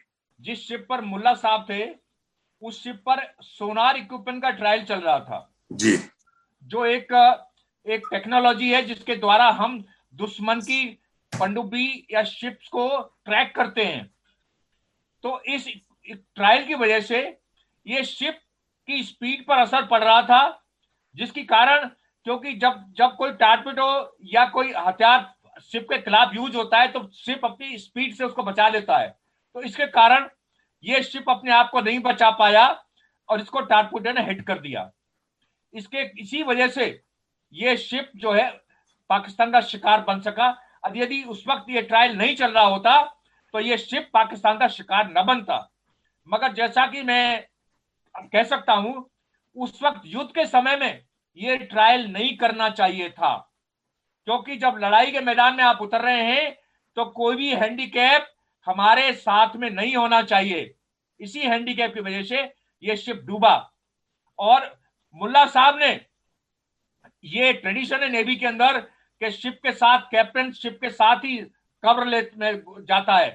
तो मुल्ला साहब ने साफ मना कर दिया कि सब लोग शिप खाली करेंगे मगर मैं शिप पर ही रहूंगा। फौज में ड्रिंक्स को खाली हम ये नहीं कहते कि हम उसको मनोरंजन के लिए रहे हैं, हम ये दिखाते हैं कि इस ऑड के टाइम में भी हम ड्रिंक ले रहे हैं। तो मुल्ला साहब जब जा रहे थे शिप छोड़ करके, उन्होंने सिगार जला लिया था और एक हाथ में एक ड्रिंक ले लिया था, दिखाने के लिए कि देखो मुझे बिल्कुल भी परवाह नहीं है, I am carefree, I am willingly accepting this. मेरी जो पानी में कब्र बन रही है उसको मैं विलिंगली एक्सेप्ट कर रहा हूं। इस तरह के उदाहरण बहुत कम है कि जब नोइंगली एक ऑफिसर, एक नेवी का अफसर अपने आप को उधर ऑफर कर रहा है और नेवी की हाई ट्रेडिशन को ऊंचा रख रहा है कि कैप्टन शिप के साथ ही जाता है। अभी 71 में एक और लड़ाई हुई, वो थी battle of Jarpal and Basantar. ये बड़ी एक अनोखी या अजीब कोइंसिडेंसेस थे इस कहानी में। ये आपने नाम तो सुना होगा अरुण खेत्रपाल का परमवीर चक्र, आपने नाम सुना होगा होशियार सिंह परमवीर चक्र, लेकिन इस कहानी में बहुत कुछ और हुआ। इंडियन आर्मी ने बड़े सोच विचार के अपने आर्मर्ड डिवीजन को लॉन्च किया, जो अयूब खान ने जल्दी में 65 में लॉन्च किया था। तो मैं बताता हूँ आर्मर्ड डिवीजन कितनी बड़ी होती है। तो हमने बड़ा सोच विचार के कहा था कि शकरगढ़ का इलाका जो है जम्मू और इसके आसपास है, तो वो इलाका जो है वहां पे हम अपनी आर्मर्ड डिव लॉन्च करें। लेकिन आर्मर्ड डिव लॉन्च करने के पहले एक वहां पे छोटी सी नदी है, उसका नाम है बसंतर नदी। अब बसंतर नदी को क्रॉस करके ही आपकी टैंक जो है आगे तेजी से बढ़ सकते हैं। टैंकों का मैंने पहले आपको बताया था, सबसे 2 एडवांटेज है, मोबिलिटी और फायर पावर, जिससे आप जल्द से जल्द अंदर जाके जमीन कब्जा कर सकते हैं। और कब्जा करके फिर जब वॉर के बाद बातचीत होती है तो आप बोल सकते हैं कि मैं ये रखूंगा, तो जब आप वो छोड़ें, अगर वो छोड़ेंगे तो फिर मैं ये छोड़ूंगा, ये नेगोशिएशन।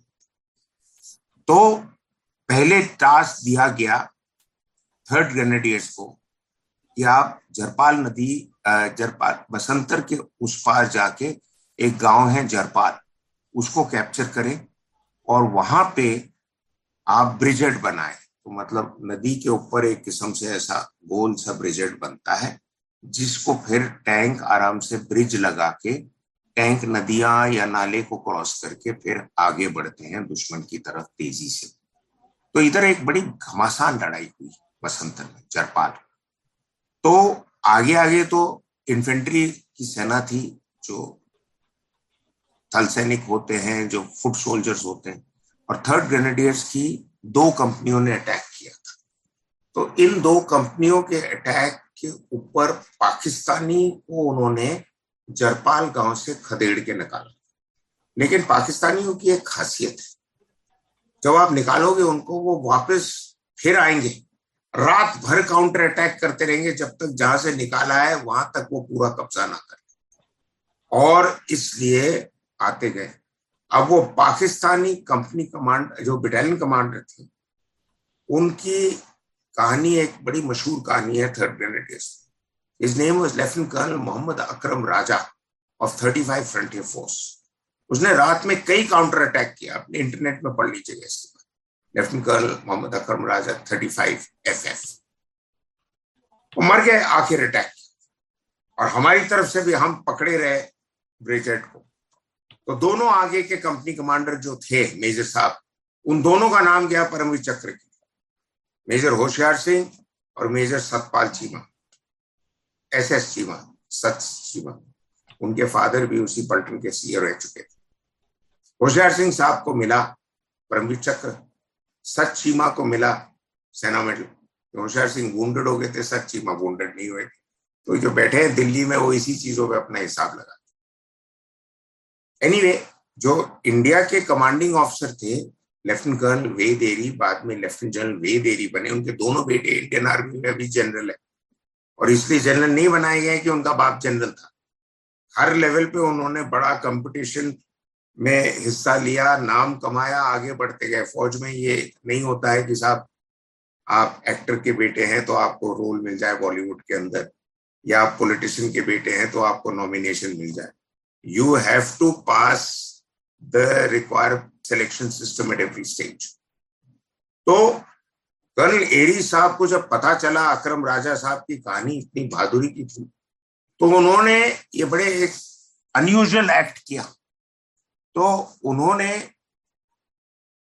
इनका बहादुरी का साइटेशन लिख के इनकी बॉडी को फुल मिलिट्री ऑनर्स के साथ पाकिस्तानी को दिया। साहब ये आदमी fought till the very end in the finest traditions of any army, and I salute him on the battlefield. Signed, I've seen that citation. मैंने देखा अपनी आंख से, वो थर्ड ग्रेनेडियर्स के ऑफिसर में इसमें डिस्प्लेड है। उसकी फोटो भी हमारे टेल्स ऑफ वैलेस स्टोरीज के अंदर भी दिखाई गई है डिस्कवरी प्लस में। और इस साइटेशन के बेसिस पे कर्नल राजा को पाकिस्तान आर्मी ने हिलालुल जुर्रत दिया, that is HJ, which is their equivalent of Mahavir Chakra. वेद एरी साहब को भी महावीर चक्र मिला। इसके अलावा 2 और अफसरों को महावीर चक्र मिला, जिनमें एक बड़े मशहूर अफसर थे। His name was lieutenant colonel, later lieutenant general Hanut Singh. He was a soldier sanyasi. दिन में एक बार खाना खाते थे, सारा टाइम ध्यान करते थे। जब उनके टैंक आगे बढ़ रहे थे और मैसेज आया कि साहब वहां तो माइनफील्ड मिल गया है, तो हनुज सिंह साहब ने बोला कि 10 मिनट के बाद मैं आप सबसे बात करूंगा, मेरे को डिस्टर्ब मत करिए। और गोलियां चल रही, धुएं उड़ रहे, बम फट रहे, उसमें बैठ के इन्होंने अपने टैंक पे ध्यान किया। और ध्यान के बाद इन्होंने बोला कि अब मैं आपको बोल रहा हूं, आप आगे बढ़े, आपको कोई रुकावट नहीं मिली। जो अफसर आगे बढ़ा था इनको लेके, मेजर अजय सिंह कोनाडी, later governor of Punjab, Basant Kunj में रहते हैं, आप मिल भी लीजिएगा उनसे। और उनके साथ अरुण खेत्रपाल भी आगे बढ़े। तो खेत्रपाल तो फिर शुरू हो गए। रास्ते में जब ब्रिज एज पे पहुंचे तो उन्होंने फायर करना शुरू कर दिया। तो उन्होंने कई टैंकें उड़ाई। अब उनका टैंक डैमेज हो गया, तो सत चीमा साहब जो होशियार सिंह के साथ थे कंपनी कमांडर, वो इसके इलाके में थे, वो उनको आगे मदद कर रहे थे बढ़ने। तो उन्होंने इनको आखिरी ग्लास पानी का पिलाया। कहता आप तो पीछे आ जाओ, आप बहुत वुंडेड हो, आपने 5-6 टैंक उड़ा दिया, अब क्या करना। कहता नहीं सर, मेरा कमांडिंग ऑफिसर का हुक्म है, पीछे नहीं बढ़ोगे, बस आगे बढ़ो। और इसी के दौरान वो मर चले। गनशोदान अगर लाइन पे हैं तो ये कहानी बता दे, but this is a very famous battle of Jarpal and Basantar, जहां इन्होंने। और इत्तेफाक की बात यह है कि पूना हॉर्स और ग्रेनेडियर्स यहां तो लड़े थे 71 में एक साथ, बट सन 1776 में भी एक साथ ही लड़े थे कोरेगांव में। और आप कोरेगांव में जाएं, बंबई के पास, पूना के पास हाईवे पे, वो मेमोरियल है, वॉर मेमोरियल कोरेगांव मेमोरियल, वो भी dedicated to soldiers of Poona horse and grenadiers. So history comes a full circle after 200 years, but it comes. तो ये 71 की लड़ाई की एक और मशहूर कहानी है कि हमारे एक अफसर ने पाकिस्तानी अफसर की इज्जत करके उसकी बहादुरी का साइटेशन लिखा।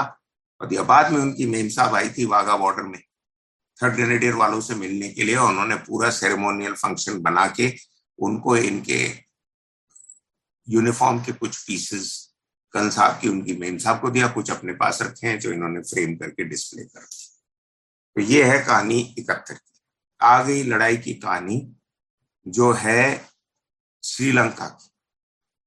श्रीलंका और सियाचिन एक साथ ही हुआ।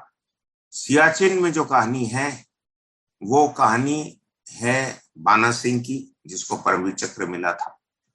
बाना सिंह साहब से मैं कई बार मिला, अब तो रिटायर हो गए, सूबेदार थे, ऑनरी कैप्टन थे, उस टाइम तो एक यंग हवलदार थे। तो ये पलटन थी 8 जैकल आई, जो अब अपने नाम के साथ जोड़ती है 8 जैकल आई सियाचिन। और इनकी कहानी भी इसमें है कि इनको टास्क दिया गया था कि सियाचिन ग्लेशियर एक ऐसी जगह है जहां पे नियंत्रण रेखा की मार्किंग मैप पे नहीं हुई है। So it is technically no man's land. जिसने कब्जा कर लिया आप पकड़ के रखो। और पाकिस्तान 1984 से लेकर 87 तक वहां पे आंख लगाए हुए था कि किसी तरह वो कैप्चर कर ले इसको। लेकिन कुछ बार मौसम ने उनका साथ नहीं दिया, कुछ बार हिंदुस्तानी सैनिकों ने उनको रुकावट डाल दी। आप मैप में देखें, सियाचिन ग्लेशियर कश्मीर के बिल्कुल ऊपर है, लेकिन पाकिस्तान के लिए बहुत जरूरी था क्योंकि यहाँ पानी वगैरह बहुत है ग्लेशियर की वजह से। और चाइना चाहता था कि पाकिस्तान इसको कब्जा कर ले। तो जो पीओके का इलाका आपको मैप में नजर आता है, नॉर्थर्न एरिया, और अक्साई चीन का एरिया जहां चाइना घुसा हुआ है, उन दोनों को बीच में रोका हुआ है सियाचिन ग्लेशियर। अगर वो गुड़क गया तो चाइना पाकिस्तान का मिलाप हो जाएगा। तो इसलिए उसको पकड़ के रखना और लेह लद्दाख के प्लेटो की हिफाजत करने के लिए वो बहुत जरूरी जगह है। पाकिस्तान ने कोशिश काफी की थी 1984 और 87 के बीच में। पाकिस्तान के एक ब्रिगेड कमांडर थे जिन्होंने बड़ी जोर लगाई इसको कैप्चर करने। उनका नाम था ब्रिगेडियर परवेज मुशर्रफ। और ब्रिगेडियर मुशर्रफ साहब ने जब वापस कारगिल किया 15 साल बाद, जब आर्मी चीफ बन गए, तो लोगों ने पूछा कि आपने कारगिल किया क्यों सर? उन्होंने बोला आपने सियाचिन को क्यों कब्जा कर लिया। लोगों को समझ में नहीं आई ये बात क्या कह के आ रहा है, लेकिन जिसको इतिहास का नॉलेज है उसको समझ में आ जाएगा कि उसके दिमाग के अंदर ये कीड़ा घुसा हुआ था कि यार ये सियाचिन इन्होंने मुझे लेने नहीं दिया। और उसने बड़ा जोर लगाया था। उससे पहले मुशर्रफ साहब का एक बहुत बुरा रेपुटेशन बना, जो हम कहते हैं गिलगिट बल्तिस्तान के एरिया में। उसको उनको मुशर्रफ को टाइटल मिला था द बुचर ऑफ बल्तिस्तान। उसने बहुत बहुत दबा के लोगों का बिल्कुल उत्साह हटाया, उनका जज्बा हटा दिया, उन लोगों को मारा पीटा। जिस किस्म से चाइनीज टिबेट में लाशा में करते हैं, मुशर्रफ ने बल्तिस्तान में किया। मुझे तो अचंभा इस बात का अभी तक है और मेरे को इस बात से अभी भी कंफर्ट लेवल नहीं है कि क्यों वाजपेयी जी ने उनके साथ दोस्ती का हाथ बढ़ाया। ये आदमी धोखेबाज था। ये आदमी जो है, इसके जहन में भारत के खिलाफ जो नफरत थी वो अयूब खान में नहीं थी। जियाउल हक तो बड़ा मैनिपुलेटर था, लेकिन जिस किस्म से नफरत मुशर्रफ के अंदर, भारत के अंदर थी, वो किसी में नहीं थी। और एक जुल्फिकार भुट्टो, ये दोनों खबीस थे जो पाकिस्तान के लीडरों में हुए। भुट्टो ने तो 65 की लड़ाई शुरू करवाई अयूब खान से, क्योंकि वो उनका विदेश मंत्री था। 33-34 साल की उम्र में कहता है कि साहब आप हमला कर लो, इस बार आप जो है, इंडिया सस्पेक्ट नहीं कर रहा है। 62 की लड़ाई से, चाइना से लड़ने के बाद इंडिया हिला हुआ है, कमजोरी का माहौल है, आप कर लो, फटाफट कश्मीर पर कब्जा कर। जब कश्मीर का ऑपरेशन फेल हो गया तो भुट्टो ने अयूब खान को छोड़ दिया, अपनी खुद की पॉलिटिकल पार्टी बना के एक लीडर बनने की कोशिश।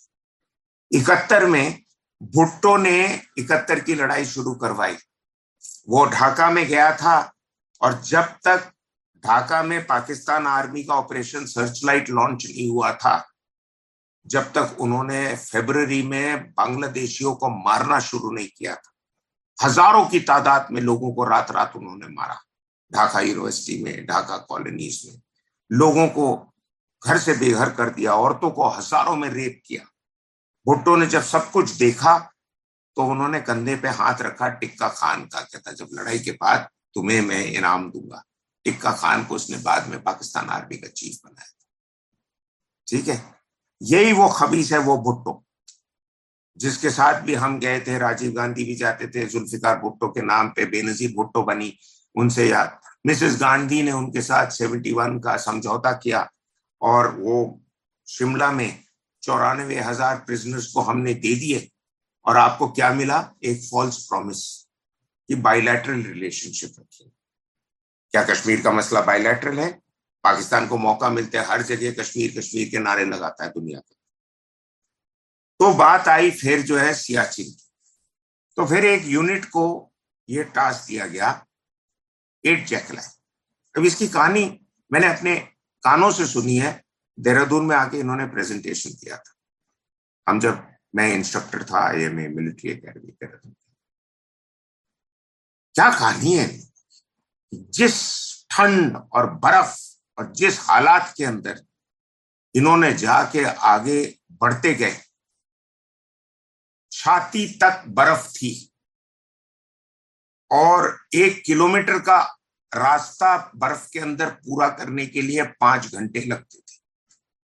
इसमें धीरे धीरे वो बढ़ते गए और इन्हों में से एक टोली चुनी गई, जिस टोली के लीडर थे हवलदार बाना सिंह, जिन्हें उन्होंने माउंटेनियरिंग का कोर्स कर रखा।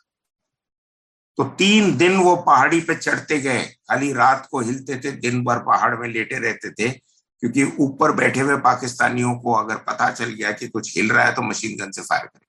मैं हो आया हूं वहां पे, मैंने वो इलाका देखा है, मैंने सियाचिन पे डॉक्यूमेंट्री भी बनाई।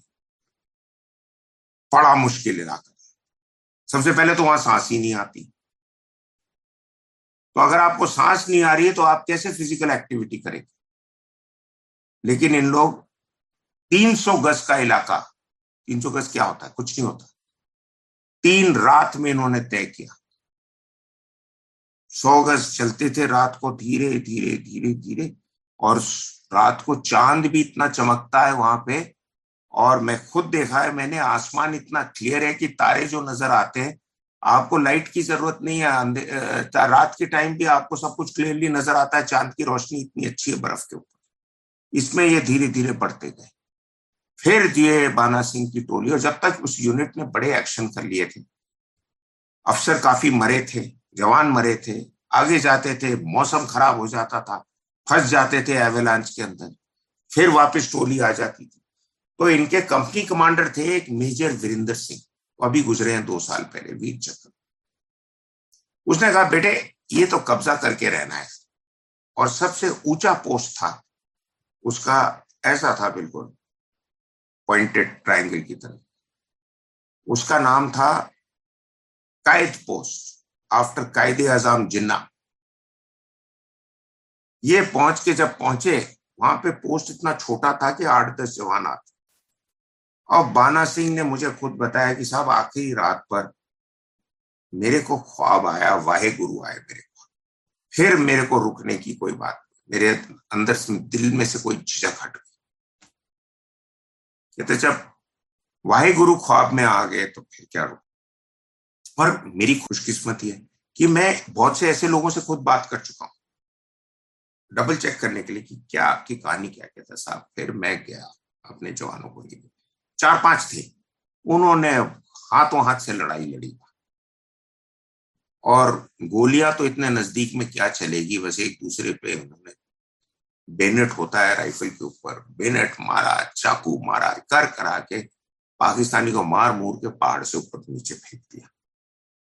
और फिर उन्होंने वहां से मैसेज दिया कि सर कब्जा हो गया। इसलिए अब उस पोस्ट का नाम इंडियन आर्मी ने उस आदमी की बहादुरी के लिए उस पोस्ट का नाम रखा है बाना टॉप। वो बदला नहीं। और पूरा ऑपरेशन था, उसका नाम था ऑप राजीव। हालांकि राजीव गांधी भारत के प्रधानमंत्री थे उस टाइम। ये ऑपरेशन था लेफ्टिनेंट राजीव के नाम पे, जो पहला मिशन लेके गया था और बेचारा शहीद हो गया इस ऑपरेशन। तो एक बार बाना टॉप पे कब्जा हो गया तो फिर धीरे धीरे सब कब्जे होने लगे। और this is still the world's highest battlefield. और वहां पे अब मैं आपको क्या समझाऊं कि वहां पे हेलीकॉप्टर जो जाता है वो या तो आदमी ला सकता है या राशन ला सकता है, दोनों नहीं ला सकता। और जो पेट्रोलें जाती है वहां से आगे के पोस्ट पे, कुछ को 9 दिन चलना पड़ता है जब जाके पोस्ट पे पहुंचती है। आगे लास्ट है इंदिरा कॉल, लास्ट। और 90 दिन से ज्यादा जवान को वहां नहीं रखा जाता, ना अफसर को रखा जाता है, बिकॉज आपकी मेमोरी लॉस हो जाती है। ये ऐसी पहाड़ियां। और 35 साल से इंडियन आर्मी फ्रॉम जून 1987 टिकी हुई है। और मैंने मुशर्रफ की 1-2 बार इंटरव्यू की थी, एक तो दिल्ली में की थी। मैंने कहा सर आप क्या चाहते हैं हमसे? तो उन्होंने कहा कि मैं चाहता हूं कि बिफोर 87 जो पोजीशन था हम वहां पे चले जाए, फिर बात करें। मैंने कहा इंडियन आर्मी ने तो इनकार कर दिया। उन्होंने, आर्मी चीफ वगैरह ने भी प्रधानमंत्री को बोला कि सर एक बार आप हमको यहां से हटा दो, फिर हम नहीं ले सकते इसको वापस। It is humanly impossible. और पाकिस्तान सियाचिन ग्लेशियर तो पहुंचे ही नहीं। सियाचिन ग्लेशियर से 10 किलोमीटर दूर बैठा है किसी पहाड़ी के ऊपर जहां आसपास बर्फ है, वहां उनके पत्रकारों को ले जाके बोलता है हम सियाचिन बेस कैंप में हैं। मैंने कहा तुम कहां से पहुंचे सियाचिन? पहले तो सियाचिन तोरो रेंज है पहाड़ी बीच में, उसके बाद सियाचिन है ग्लेशियर नीचे, 76 किलोमीटर लंबा ग्लेशियर है। सोल्जर्स इसको थर्ड पोल बोलते हैं, because north pole, south pole और ये थर्ड पोल। और इसको आपको सुन के ये अचंभा होगा कि इसको डिस्कवर किया था एक हस्बैंड वाइफ की ब्रिटिश एक्सपीडिशन ग्रुप ने 1876 में, और ढूंढ के निकाला था ये सबसे लंबा ग्लेशियर है दुनिया के अंदर आउटसाइड पोलर रीजन। और इसमें इतना पानी आप निकाल सकते हैं इसकी बर्फों से कि आपकी सारी बिजली की प्रॉब्लम जम्मू कश्मीर में खत्म हो जाएगी इस पानी के, अगर आपने इस पानी निकाल के इसको डैम किया। चाइना इसको करने में बड़ा काबिल है। हमारे तो जो इंजीनियर हैं, इंडस वाटर ट्रीटी के तहत अभी तक उन्होंने यही प्लान नहीं बनाया है कि अगर पाकिस्तान की दुम मरोड़नी है तो इंडस वाटर्स जो हमारे साथ हैं उसको आप कैसे रोक सकते हैं, कैसे दूसरा मुंह कर सकते हैं। है सर, हमने तो सोचा ही नहीं सर। तो क्या है कि एज अ कंट्री जिसके आसपास आपके दुश्मन बैठे हैं, आपको थोड़ा प्रोएक्टिवली सोचना पड़ेगा। फौज इतना कर सकती है जो उसको करने को दिया है, लेकिन आपके पॉलिटिशियंस, आपके बाकी लोगों को समझ होनी चाहिए कि हमने क्या अचीव किया है अपने देश के लिए। इसलिए बाना सिंह साहब को परमवीर चक्र दिया गया था, एंड राइटली सो। बहुत से और अवार्ड दिए। संसार चंद साहब को महावीर चक्र मिला जो भी इस ऑपरेशन में थे, और 2-4 और अफसर जवानों को भी वीर चक्र मिला, सेना मेडल मिला। बट ये बाना सिंह की कहानी ऐसी कहानी है कि मतलब इंसान अपने आप को कहां तक पुश कर सकता है अपना लक्ष्य हासिल करने। अब उसी के साथ जो है, उसी समय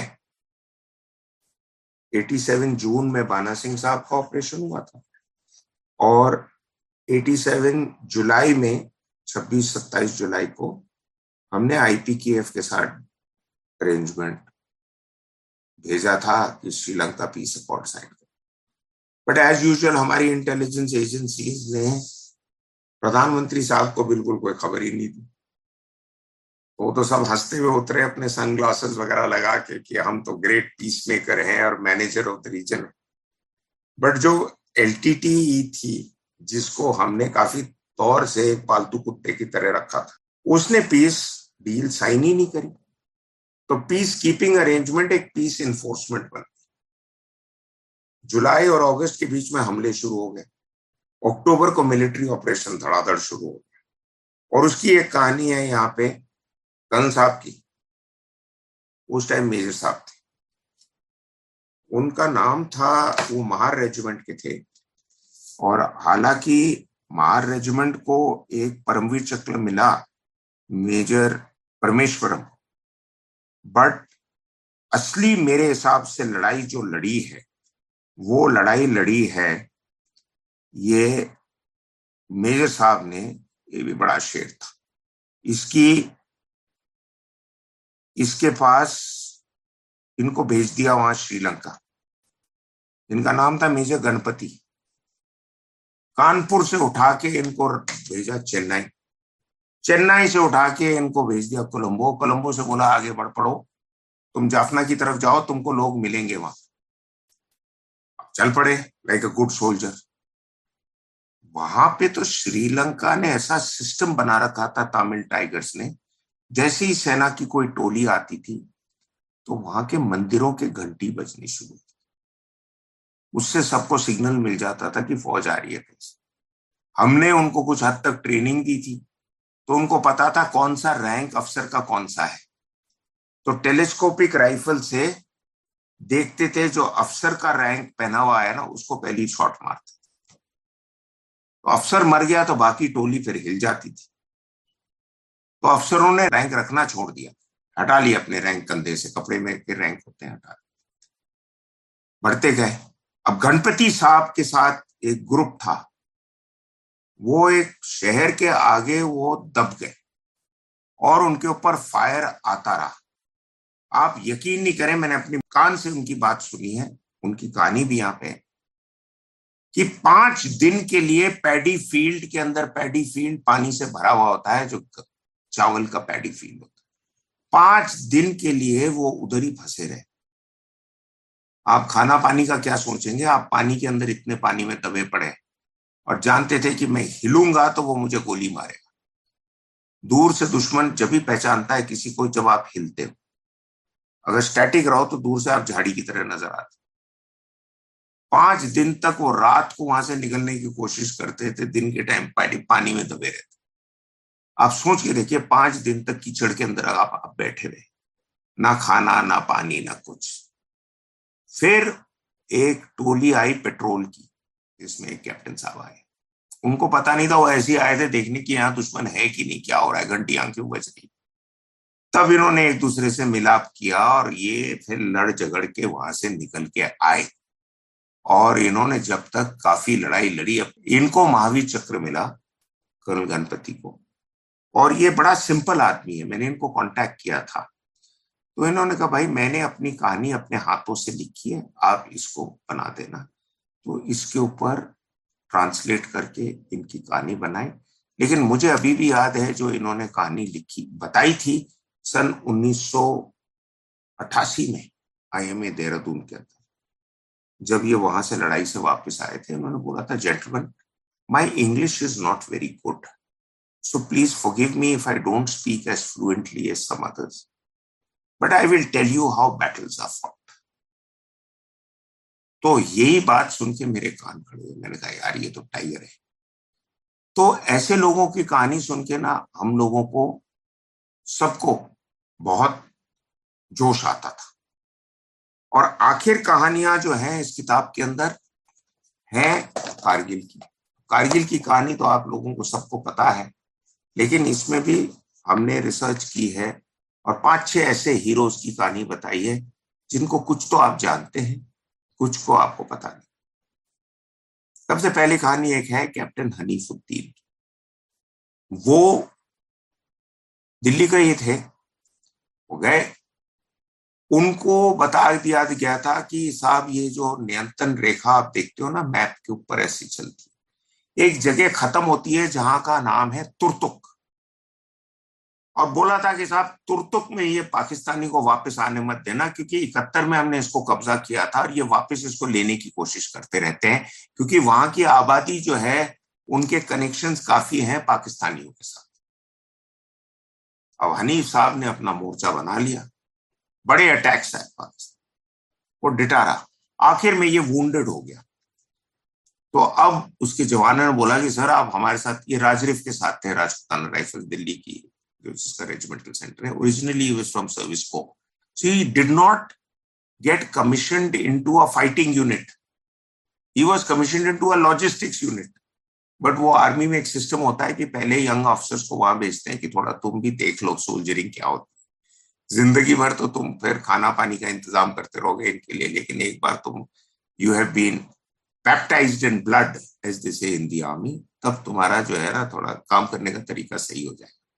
इसलिए मैं कहता हूं कि हमारे सिविल सर्वेंट्स को भी थोड़ा सा फौज की ट्रेनिंग मिल जाए तो थोड़ी उनमें भी एफिशिएंसी और आ जाएगी, ठीक है? क्योंकि फौज ऐसा है, there is no answer is I am sorry, there is no answer is I don't know, you bloody well find out and get on, don't come back to.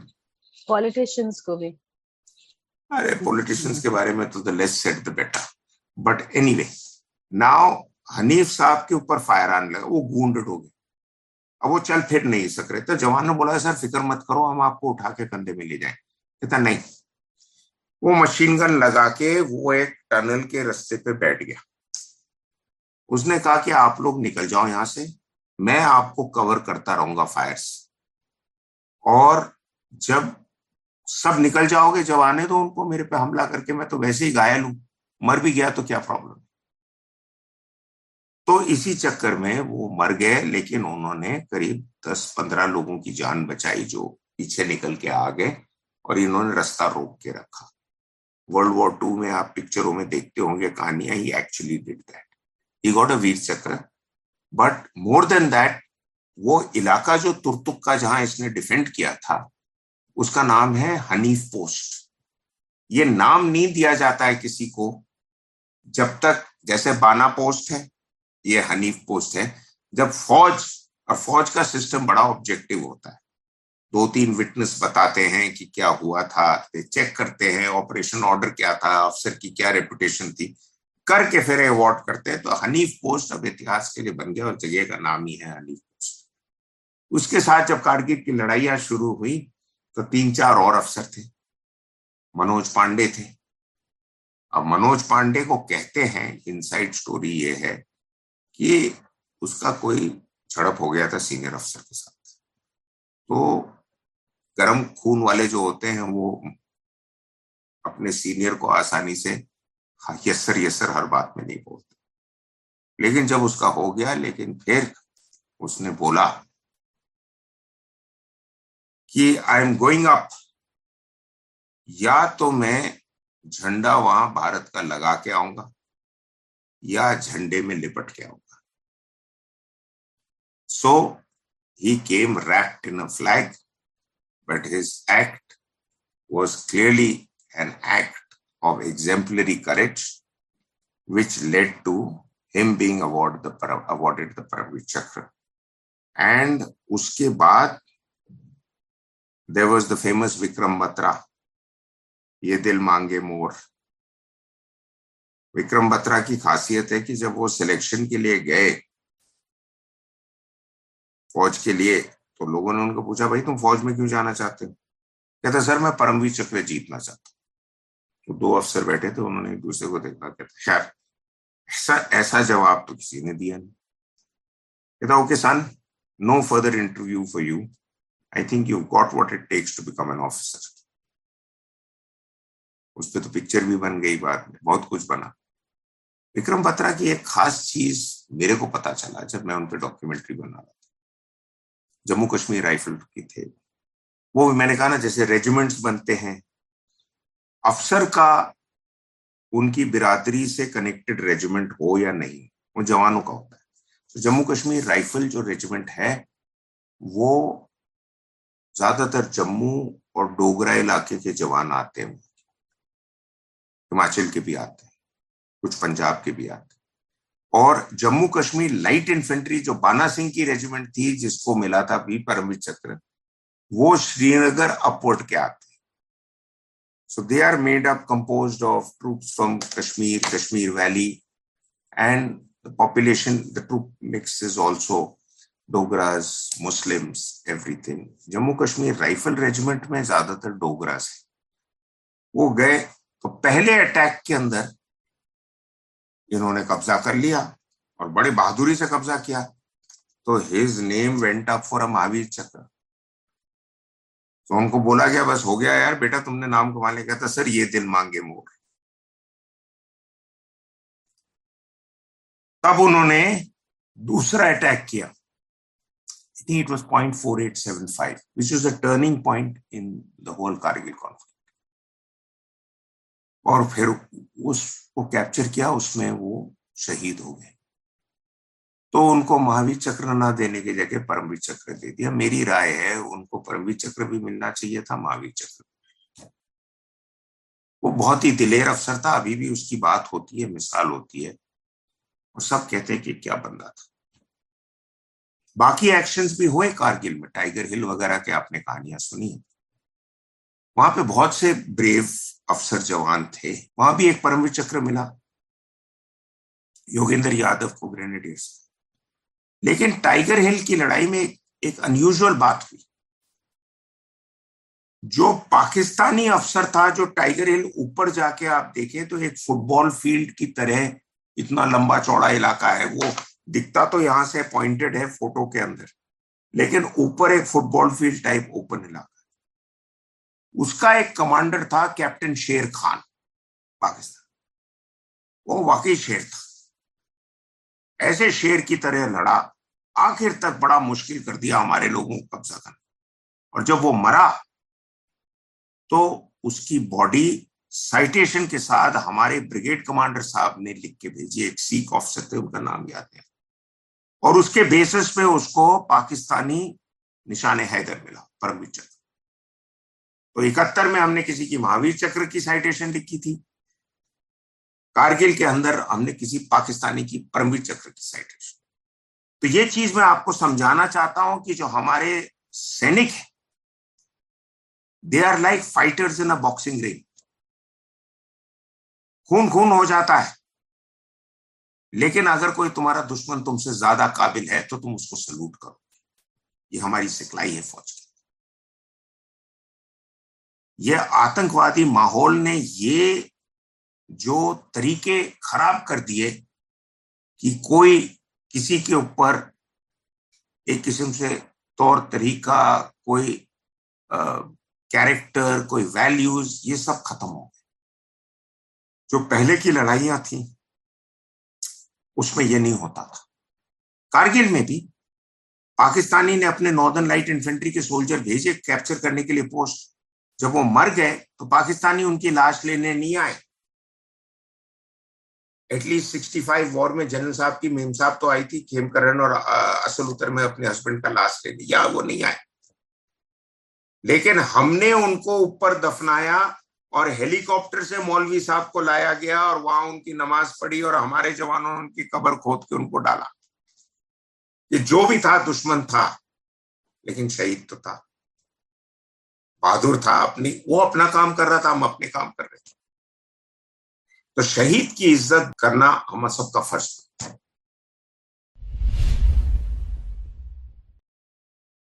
आपको क्या लगता है कि हमारे देश में देशभक्ति का जज्बा कुछ सीजनल जैसा नहीं है?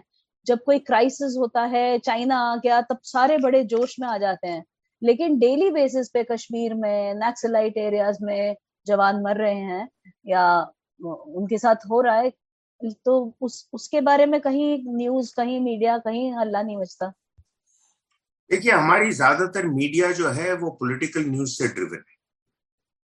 बिकॉज इस देश का ओपीएम धर्म नहीं है, इस देश का ओपीएम है पॉलिटिकल न्यूज। और इसलिए जहां उनको कोई पॉलिटिकल न्यूज मिल गया, बस उसी के पीछे वो चलते रहते हैं जब तक कोई अगला बड़ा न्यूज नहीं मिले। कल रात को टीवी के ऊपर भी मैं यही बोल रहा था, मेरे now that you see, good news is no news, bad news is good news.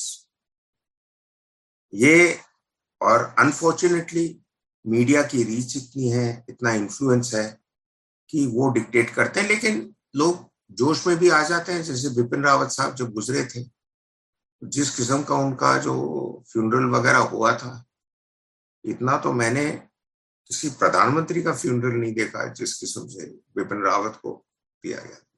अच्छा अफसर था, मेरे अच्छे दोस्त थे और उन्होंने अच्छा नाम कमाया। लेकिन वो क्या है, एक किस्म हरियाणवी में एक बात होती है, एक कहावत होती है, धांधली। तो जब बन जाता है मोमेंटम तो सब उसमें लग जाता है। लेकिन आपको लोगों को ये सब कहानियां सुनाकर दिखाना चाहता है कि भाई वो लोगों ने इतना कुछ कर दिया तो आगे वाले, और मैंने कई बार टीवी पे ये बोला है, you want to be a country of greats, then you have to honour your dead and your braves. नहीं तो क्या होगा, कोई कंट्री ऐतिहासिक तौर पर, आगे तो पता नहीं, शायद लोग सेलफोन ही लेके हाथ में ग्रेट बन जाएंगे, लेकिन पहले जमाने के अंदर तो अगर आपको कुछ बनना था, चाहे ब्रिटेन को लो, चाहे फ्रांस को लो, चाहे अमेरिका को लो, उन लोग अपने बहादुरों को बहुत इज्जत देते। हमारे देश में एक किस्म से ये पंडित नेहरू के टाइम से एक डर रहा है कि हम सेना को ज्यादा चढ़ाएंगे तो सेना टेक ओवर कर जाएगी, कि जो हमारी खामियां लोगों को ज्यादा नजर आएगी सेना के मुकाबले, लोग कहेंगे यार इनको इलेक्ट करने से क्या फायदा, सेना को ही बुला लेते। पाकिस्तान में तो यही हुआ ना, तो उसका डर है। लेकिन मैं उसका काउंटर ये देता हूं कि हमारी सेना को कोई इंटरेस्ट नहीं है पॉलिटिक्स में जाने। वो आपका काम है, आप इलेक्ट हुए, आपने जिम्मेवारी लिया, आप उसको पूरा कीजिए। हम जिस काम से आए हैं हम इसी को करके खुश हैं। और ये नहीं है कि इंडिया में लड़ाई और झंझट कम है। कश्मीर में देखिए कितने लोग वहां पे फंसे हुए हैं, लड़ाई लड़ रहे हैं, हालात है। एलओसी पे देखिए, कभी आप जाके देखिए, दिन रात वहां पे गोलियां चल रही हैं। रात के टाइम तो अच्छी खासी दिवाली नजर आती है जब फायरिंग होती है एक दूसरे के ऊपर। एलएसी पे देखिए, किसी टाइम भी चाइना आगे बढ़ के आ सकता है। तो सेना के पास कहाँ टाइम है पॉलिटिक्स में घुसने के लिए। एक सबसे बड़ी बात यह है कि जब हम स्कूल में पढ़ाते हैं, चाहे वो हिस्ट्री हो, चाहे वो सिविक्स, पॉलिटिकल साइंस हो, कुछ भी हो, उसमें सेना का, लड़ाइयों का जरूर वर्णन आता है। उसमें मेरे ख्याल से मैंने तो किया है कि ये छोटी छोटी कहानियां, लेसन्स जो भी पाठ पढ़ा रहे हैं उससे मिलती जुलती, उस समय के लिए हम उनके बारे में बताएं कि हमारे सेना के जवान क्या थे, उनके अफसर क्या थे और क्या कुछ उन्होंने सहा किया, जिससे कि बच्चों में कुछ तो प्रेरणा जागृत हो। कि क्या आपको पता है कि आजादी के 75 साल हो गए और अभी तक ऑफिशियल हिस्ट्री हमारी लड़ाइयों की नहीं है पब्लिक डोमेन। क्यों? क्योंकि पीपल या जो ऑफिशियल्स हैं, एक दो कमेटी भी बनी है, हिस्टोरिकल डिवीजन भी है। एक दिन एक अफसर का मुझे फोन आया था, वो जेएनयू के पढ़े हुए हैं, कहता सर आपकी थोड़ी गाइडेंस चाहिए हिस्ट्री लिखने के लिए। मैंने कहा भाई तुमको लगाया गया है हिस्ट्री लिखने के लिए, तुम्हारा काम है, तुम लिखो। मेरे से अगर मोटी तौर पे कुछ पूछना चाहते हो या मटेरियल चाहिए तो मैं भेज सकता हूँ, लेकिन हम हिस्ट्री लिखने से झिझकते हैं क्योंकि हम ऐसा दिखाना चाहते हैं कि हमने तो साहब किसी मोड़ पे भी कोई गलती नहीं की। अंग्रेजों के बारे में कहा जाता है, ब्रिटेन के बारे में, they lost most of the battles in Second World War, but they won the war. So don't be ashamed. I say to my people, don't be ashamed that you had reverses एक जगह या दूसरे जगह। Overall तो तुम अच्छी record के साथ निकले। हाँ, 62 में कहते हैं कि हम हार गए थे, नेहरू की पॉलिसीज हार गई थी, हम नहीं हारे थे। और वो लता मंगेशकर के गाने ने भी कहा था, जो लड़ा था वो था हिंदुस्तानी। क्यों? क्या आपको पता है कि 1962 में द टोटल हमारी सेना का जो लोग लड़े थे वो कारगिल से कम थे। 3/4 हमारी सेना तो बैठी हुई थी हुक्म लेने के लिए कि साहब लड़ने के लिए आगे जाओ। उनको हुक्म ही नहीं दिया गया। हमने एयरफोर्स को इस्तेमाल नहीं किया, बिकॉज एयरफोर्स ने रिकमेंडेशन दिया था कृष्ण मेनन को, लेकिन कृष्ण मेनन और नेहरू साहब के एक एडवाइजर थे भोलानाथ मलिक, आईबी के चीफ थे बहुत दिनों तक, फिर नेहरू के नेशनल सिक्योरिटी एडवाइजर बन गए। उन्होंने एयरफोर्स इस्तेमाल नहीं करने दिया, कहा नहीं साहब चाइना के बराबर हमारी एयरफोर्स कमजोर है, हमारे चित्र उड़ा दिए जाएंगे। गलत। चाइना की एयरफोर्स आधी से ज्यादा तो तिब्बतियन प्लेटो में दिखाने के लिए रखा है, हवाई जहाज काम ही नहीं करते थे। वो जो करते भी थे उस हाइट से जब उड़ेंगे तो आधा लोड ही उठा सकते थे ऑल्टीट्यूड की वजह से, आधा पेट्रोल ले सकते थे। और पंडित जी को बताया कि भाई वो हवाई जहाज तो अभी चेन्नई में बम फेंकने वाले, असम को भी पूरा नहीं कवर कर पा रहे थे, तो चेन्नई तो बहुत दूर की चीज थी। तो ऐसी ऐसी नैरेटिव बनाई गई इस देश में दिखाने के लिए कि हम हार गए। और इसलिए मैं कहना चाहता हूं, ओपनली कह रहा हूं इस फोरम के अंदर, हम ना 62 की लड़ाई के बारे में बात करना चाहते क्योंकि it was a bloody political disaster, ना हम श्रीलंका के बारे में बात करना चाहते बिकॉज आर्मी हेडक्वार्टर उसको अभी तक क्लासिफाइड कर रखा है। क्या क्लासिफाइड कर रखा है?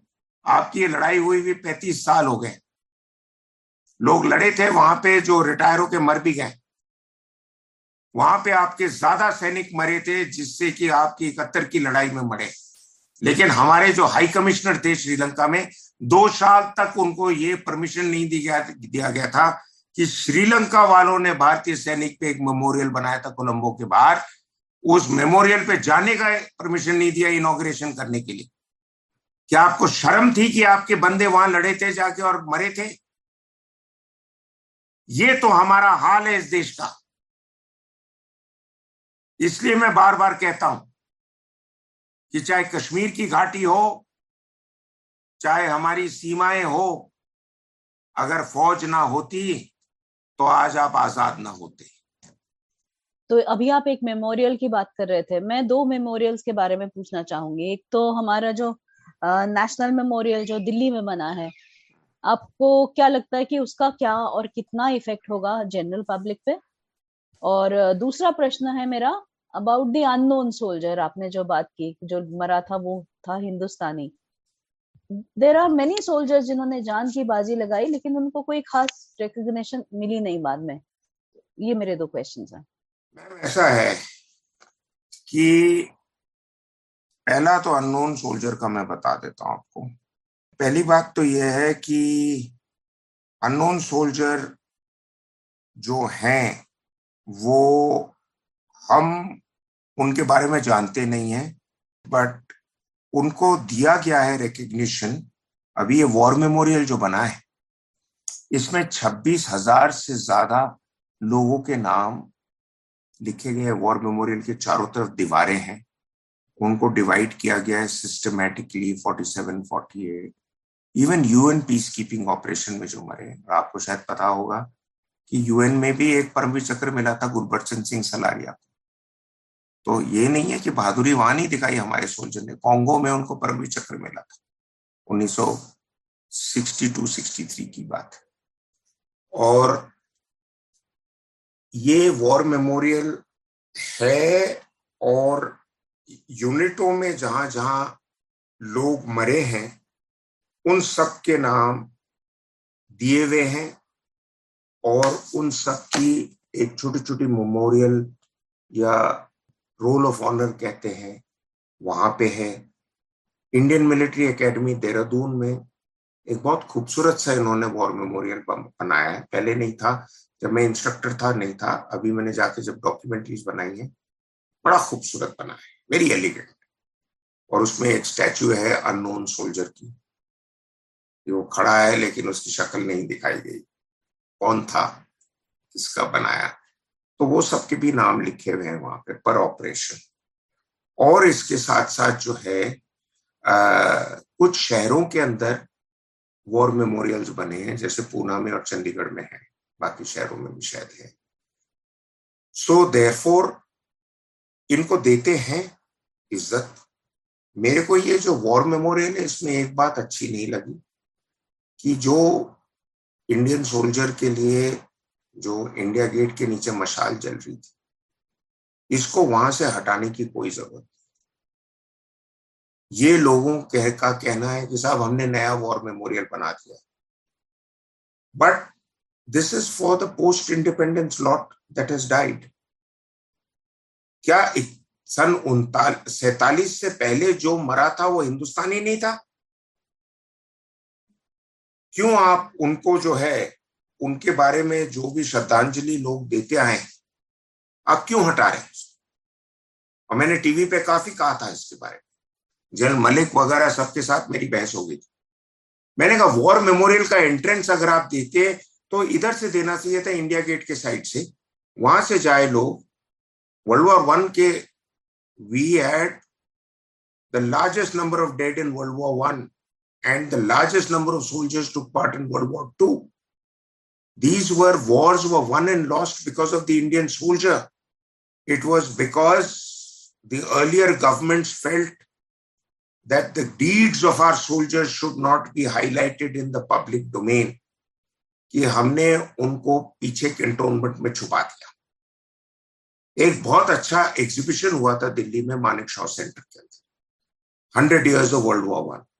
मैंने कई जनरलों से बात की, 2 आर्मी चीफ भी वहां थे, रिटायर्ड। मैंने कहा sir, use your influence to keep it in Delhi, open it to the school children, open it to the public, let our people feel pride. We are the only country in the world which doesn't have a museum for our wars. London में जाके देखिए क्या बना रखे हो, Moscow में, Paris में, Washington में। You will not become great because you're a bloody IT power. And what are you as an IT power? You are an IT company of America's back office. Have you created Apple? Have you created Microsoft software? How are you an IT superpower? So with no disrespect to our IT wizards, this has been an exercise to make some companies very rich. But your gallantry and your bravery is on par with the bravest in the brave. उसको आप छुपाना चाह रहे हैं और फिर America से मिलके क्वाड का हिस्सा बन के आप सोचते हैं आप सुपर पावर बन जाएंगे। You will not. You have to stand your ground on your own. And the best way to do it is to create a sense of pride amongst your youth and your citizens. The day, I've said it on TV many times, that your youth are not willing to die for your country, you have no future. तो मैंने आपका जो सवाल का जवाब दिया है, indirectly भी दिया है, कि आप बहुत कुछ और कर सकते हैं। और जो ये वॉर मेमोरियल बना है, मैं एक और इंटरेस्टिंग चीज आप लोगों को बताता हूँ। वर्ल्ड वॉर 1 का तो मेमोरियल अंग्रेजों ने बना दिया, because they respected your contribution. Now somebody will say कि they fought for the empire. क्या 100 साल पहले किसी को पता था कि आजादी मिलेगी? वो तो अपने रेजिमेंट के लिए मरा था। रेजिमेंट कहाँ थी? वो राजपुताना की थी, वो गुरखा रेजिमेंट थी, वो कुमाऊं रेजिमेंट थी, वो सिख रेजिमेंट थी, वो तो हिंदुस्तान का हिस्सा था। उसने जाके अपने ड्यूटी निभाया, वो मरा जाके, और आप उसको आज इग्नोर कर रहे हैं, कहते हैं आप आजादी से पहले पैदा हुए थे तो आप इंडियन नहीं। How ridiculous. और दूसरा, ये मेमोरियल जो अभी बना है, इस मेमोरियल को आप आगे की तौर पर भी अगर बढ़ाना चाहें, तो आपने वर्ल्ड वॉर 2 में इतने लोग मरे थे, उनका मेमोरियल कहाँ है? आपने सुभाष चंद्र बोस की स्टैच्यू लगा दी वहां। ठीक है, INA did a great job, but Indian soldiers fighting for the empire or the INA, they were fighting against each other. ये तो पॉलिटिकल रीजंस के लिए सुभाष चंद्र बोस साहब की स्टैच्यू वहां दिखाई कि he was a counter to Nehru. तभी नेहरू ने उसको वहां से गायब करा दिया। वो मरे नहीं थे एयर क्रैश के अंदर, उनको रशिया में भेज दिया गया था। उस पर फिल्म्स भी बनी है बड़ी रिसर्च के साथ। तो आपने उनका स्टैच्यू लगाया, चलो ठीक है, आपके हिसाब से बड़े हीरो थे, लेकिन उसके साथ साथ आपने वर्ल्ड वॉर 2 में इतने लोग मरे हैं, उनका नाम कहाँ लिखा है? उनका नाम ही नहीं है पूरे वॉर मेमोरियल में। और वर्ल्ड वॉर 1 में जो वो अमर जवान ज्योति जल रही थी, उसको उठा के यहाँ रखा दिया कि सब पब्लिक का अटेंशन उधर जाए। ये अभी इस टाइम बनी है, तो इस टाइम के लोगों को इसकी शाबाशी दी जाए कि इन्होंने वॉर मेमोरियल बना दिया। तो आप शहीदों के नाम पे भी पॉलिटिक्स कर रहे हो। ये मेरी व्यू है। I feel very strongly about it. If somebody wants to contest it, I am willing to take it on. इसी से रिलेटेड 2 क्वेश्चंस और जी। तो जो फॉर्मर सोल्जर्स थे INA के, उनको वापस इंडक्ट नहीं किया था, ना रिकॉग्नाइज किया था। पाकिस्तान ने तो उन्हें ब्रिगेडियर वगैरह बना दिया था, हिंदुस्तान में नेहरू जी ने कुछ नहीं किया था। और दूसरी बात, एक और अनसंग मेमोरियल है ताशकंद में, शास्त्री जी का कभी नाम नहीं आता। हमने फिल्म में देखा तो हमें पता चला। जी। देखिए ऐसा है कि आईएनए के जो सोल्जर्स थे, पंडित नेहरू वगैरह तो totally part of the empire थे। यही तो डिपार्चर पॉइंट था नेहरू और नेताजी के बीच में। नेताजी वॉज एंटी एम्पायर, और अभी कबीर खान की पिक्चर भी बनी है फॉरगॉटन आर्मी, उनके बारे में बहुत बढ़िया बनी है। थोड़ा उसने ह्यूमन टच दे दिया कि वो अपनी पुरानी गर्लफ्रेंड को ढूंढने गया था ये वो, लेकिन असली कहानी तो बहादुरों की थी। और बहुत से ऐसे सोल्जर हैं आईएनए के जिन्होंने वाकई बहुत कंट्रीब्यूशन किया है, जिन्होंने बहुत अपनी जान बाजी में लगा दी। हमारे भी थे, और अगर आप देखिए इनकी कहानियां पढ़िए, कैप्टन शाहनवाज खान और ये सब, इनको कैदी बना के लाल किले में रखा गया था। इन्होंने पहली पुकारें दी थी जब इन्होंने कहा था कि हम मंजूर नहीं करेंगे कि अंग्रेजों का राज।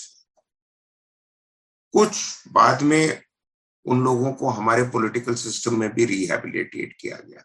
एक दोनों को, एक I think captain Shahnawaz Khan was later also made ambassador to Canada और something.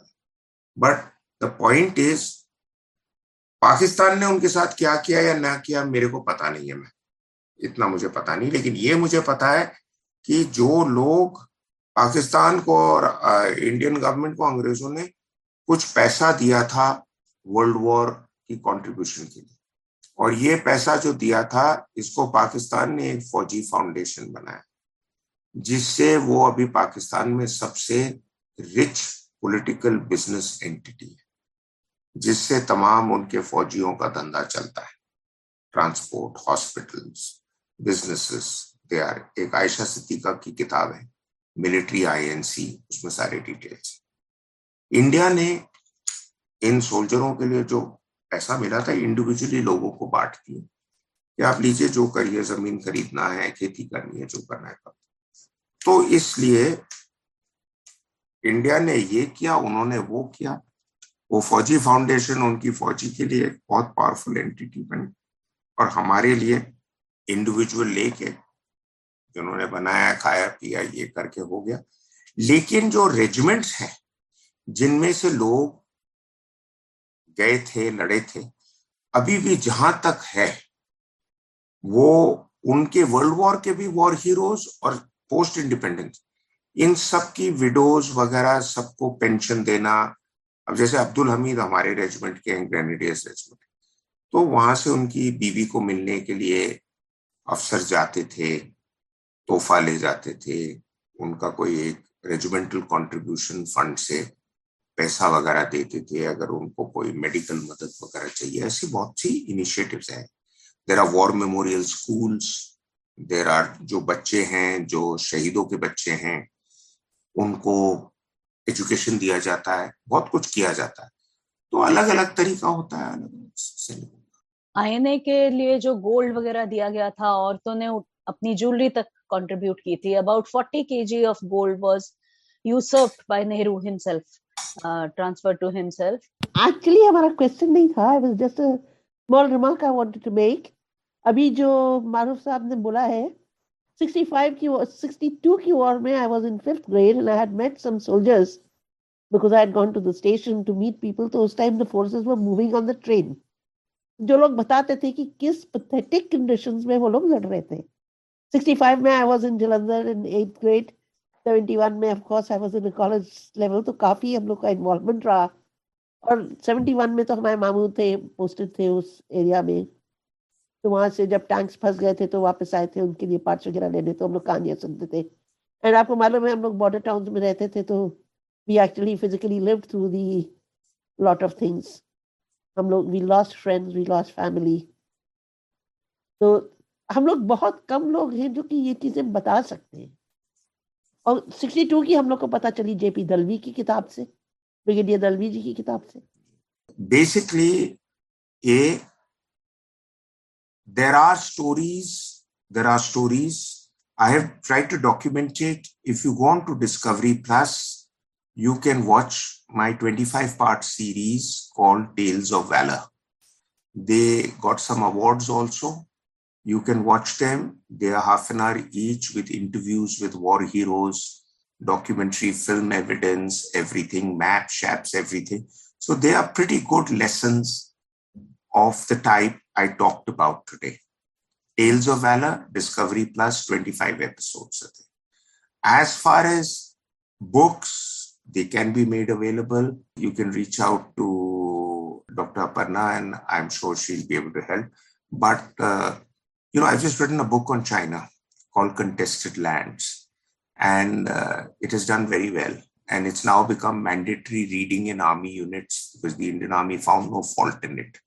But it's not praising everybody. There were a lot of generals who let us down. So let's not blame only Nehru for letting us down in 62. Nehru, Krishna Menon, Monty Pallett, General Thapar, Jaggi Dhillon. There were a whole lot of people who did not do their job.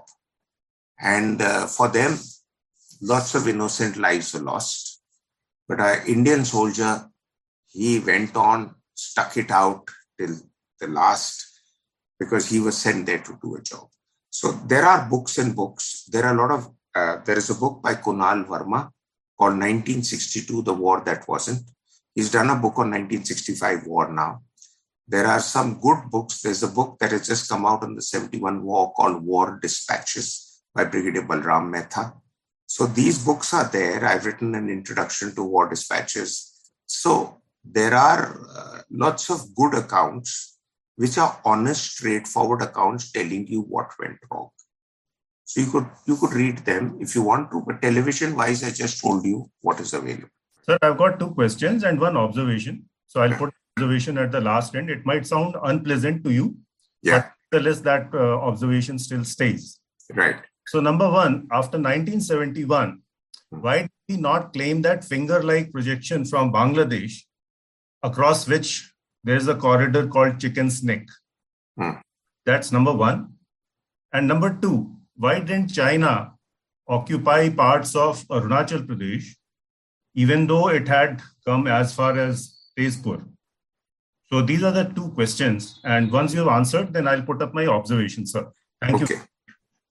Okay. See, as far as whatever territories that were acquired by us and whatever we did after 71, you see, the military's job was to go in. Initially, the aim of the 71 operations in Bangladesh, there were little understanding in Delhi as to what we could have achieved. So therefore, the focus was, and Manekshaw, who's made out to be the hero of the 71 liberation of Dhaka, actually didn't take much interest in the liberation of Dhaka because he was Eastern Army commander in the 65 war, and the whole thrust and coverage of 65 war was on the Western Front led by General Harbaksh. And Harbaksh was Manekshaw's contemporary, but a rival, professional rival. So Manekshaw felt he was out of the loop in 65. So in 71, he again began to focus on making great gains in the Western Front, which is that area of Punjab, Rajasthan. 71, Dhaka became the crowning achievement because of the tenacity and innovativeness of commanders like, the planning was done by a gentleman called General Jacob. And if you read his memoirs, he ran it past Manekshaw and General Arora, but neither commented on his writings. But clearly, he's given a lot of details in his writings where he came up with these ideas in consonance with General Inder Gill, who was Director of Military Operations in Delhi, on how to exploit whatever limited advantages we had over Bangladesh. So the one thing was that the Air Force did a tremendous job. It made the skies clear of Bangladesh, East Pakistani Air Force, well before the fall of Dhaka. The Navy did a fantastic job also. It surrounded the coasts of East Pakistan, and the Indian aircraft carrier group of INS Vikrant had been tucked away in the Andamans by Admiral Nanda, much against resistance from naval officers in Delhi. But he felt this could be. So Pakistan was facing a blockade, no control of the skies, and the land operations were moving. And after a while, it was decided that because we are facing opposition in the big townships or built up areas like Hilli, let us bypass them, keep them engaged there, but let us bypass them. And there was a very decisive commander in the Eastern Front called General Sagat Singh. And he used some helicopters to airlift troops across the Meghna River and amphibious tanks and vehicles to cross the river. And therefore, when Pakistan learned that we are holding on to the front lines there on what is the Indo-Bangladesh border there, whereas Indian troops are heading towards Dhaka, there was confusion and panic in Pakistan.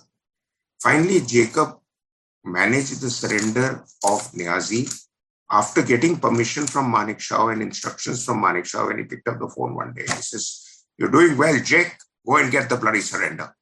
So he went there to get the surrender. Niazi didn't believe them because he was hoping that Dhaka wouldn't fall. There would be a ceasefire announced by the UN, and therefore all would be back to normal and everything would go back to start point. So eventually, Niazi was asked by the Hamid Rahman Commission report later that you had more troops around in Dhaka, 27,600, and Jacob had only 2,800. Why did he surrender? He says, Jacob bluffed me, which is true, because he told him that we are all over in control and we'll blow the hell out of you guys. Anyway, it worked. So in the rush and run of that conflict, there was very little time to identify gains and losses on the boundary and the border. Jacob writes that he told Mr. P.N. Dhar, or D.P. Dhar, who was Mrs. Gandhi's advisor, that, we must resolve the boundary. We must resolve the issues related with rights of minorities in Bangladesh. And we must resolve the issue with relation to going back of the migrant population who came there because of the clampdown of the Pakistan army. So Dhar Sahab and all were rather jubilant after the conflict. And they said, Nani Jan Sahab, you've done your work, now leave the work to us. And as you've seen historically, the bureaucrats and the diplomats, they messed up with the drawing of the boundary lines. In fact, we did not ratify the border with Bangladesh. They ratified it by 72, 74 in that period. We didn't ratify it until more recently in Modi ji's time. Third thing is, in Shimla, we were in such a high that we didn't go into the nitty-gritty. And the Shimla agreement, we got nothing in return and gave away the prisoners of war. And to which Bhutto made his case with the Pakistan armies that you lost the war. I got your colleagues back without firing a shot.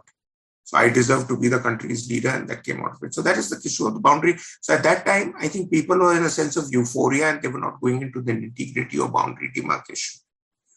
Your other question was? Arunachal Pradesh. So Arunachal Pradesh, it has remained a mystery to me because, the Chinese came in and they went back after making huge gains. The fall of Tawang is a case in point. And even in the Ladakh Aksai Chin area, they came well beyond what is now they're claiming as the 5960 line. They had claimed it then. They came well beyond that. The maps are there in my book. If you get a chance, have a look. It's called Contested Lands, the India-China and the Boundary Dispute. Now, the Chinese fought the campaign in that 1 month window that Russia gave them. Mao was crawling at Khrushchev's feet to get nuclear know-how so that China would become a great country with nuclear technology. So Khrushchev gave it to him after much negotiation. In fact, many of Russia's nuclear program related activity were being carried out well before our independence in this Aksai Chin area and Xinjiang area. Their first nuclear test was north of Jammu and Kashmir in a place called Semipalatinsk, 49. But by then, they used to acquire a lot of uranium. And that's the importance of Aksai Chin to the Chinese even now, uranium, mineral resources, and water. The other thing was that in the 62 campaign, they got a window 1 month to do the operations. That was the time when the Cuban Missile Crisis took place, 19th October 62 to 20th October 62. In fact, apparently the Indian envoy in Beijing was informed about China's unilateral decision to call a ceasefire and pull back. And he took 24 hours to communicate it to Panditji. It's a big screw up of diplomatic messaging. But what happened was that the Chinese, it remains a mystery why they went back after making the gains. The reasons for China to go to war officially were being said to teach Nehru a lesson. Unofficially, there is a person still alive in Bombay. His name is Wing Commander Jaggi Nath. He's about 94. He is double Mahavir Chakra, one for 62, one for 65. He carried out aerial reconnaissance from Aksai Chin right up to way down in the Himalayas, well past Lopnor and Tibetan Plateau. He went with his reconnaissance reports to Krishna Menon with the air chief whose name was Apsi Engineer. Menon refused to see the reports. And the person who was witness to all this is a person called Claude RP. He's a historian. He's still alive in Delhi. Menon said, okay, did you see any Chinese there in Aksai Chin? He says, yes, sir. He said, fine, that's good enough. You can go. He says, yaar, maine apni jaan bazi mein laga di. I have interviewed him also. And he said that so many reconnaissance efforts and that aircraft where the Chinese shot at him when he was flying above Aksai Chin and all is in the Palam Air Force Museum in Delhi. But nobody wanted to take his report seriously because either they wanted to project China will not attack us, or they wanted China to attack us but did not want the Indian government to be too alert to the fact. These are some of the mysteries that nobody was allowed to answer because Krishna Menon was brought in his last days back from Switzerland and kept under wraps by the Congress-led government in Delhi till he died. So his story is not entirely known. But the bottom line is that it remains a mystery to me why did they pull back. One of the reasons is Jaggi Nath took photographs of the Chinese nuclear plants at Lopnor. These photographs used to come to Delhi, air photographs.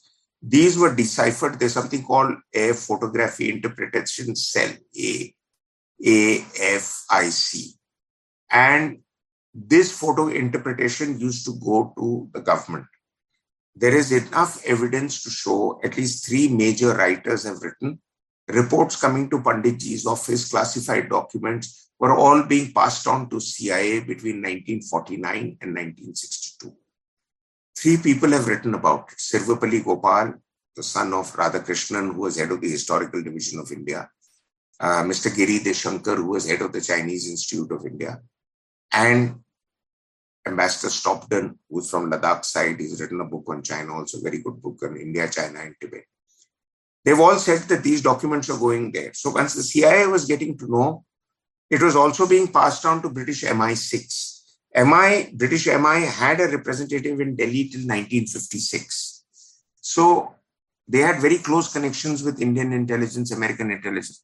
When it was going to the UK, the head of British intelligence was Kim Philby, who later turned out to be a Soviet spy. So he would pass it on to Moscow, Moscow would pass it on to China. So China quickly wanted to put the shock into India, is my assumption, and so that stop India from any further adventurism by sending in patrols or air missions or anything. And therefore the war or the attack on India was designed to break India's will to challenge Chinese activities across the Himalayas. Now give me the unpleasant question. That's a very fascinating assumption, I'd say.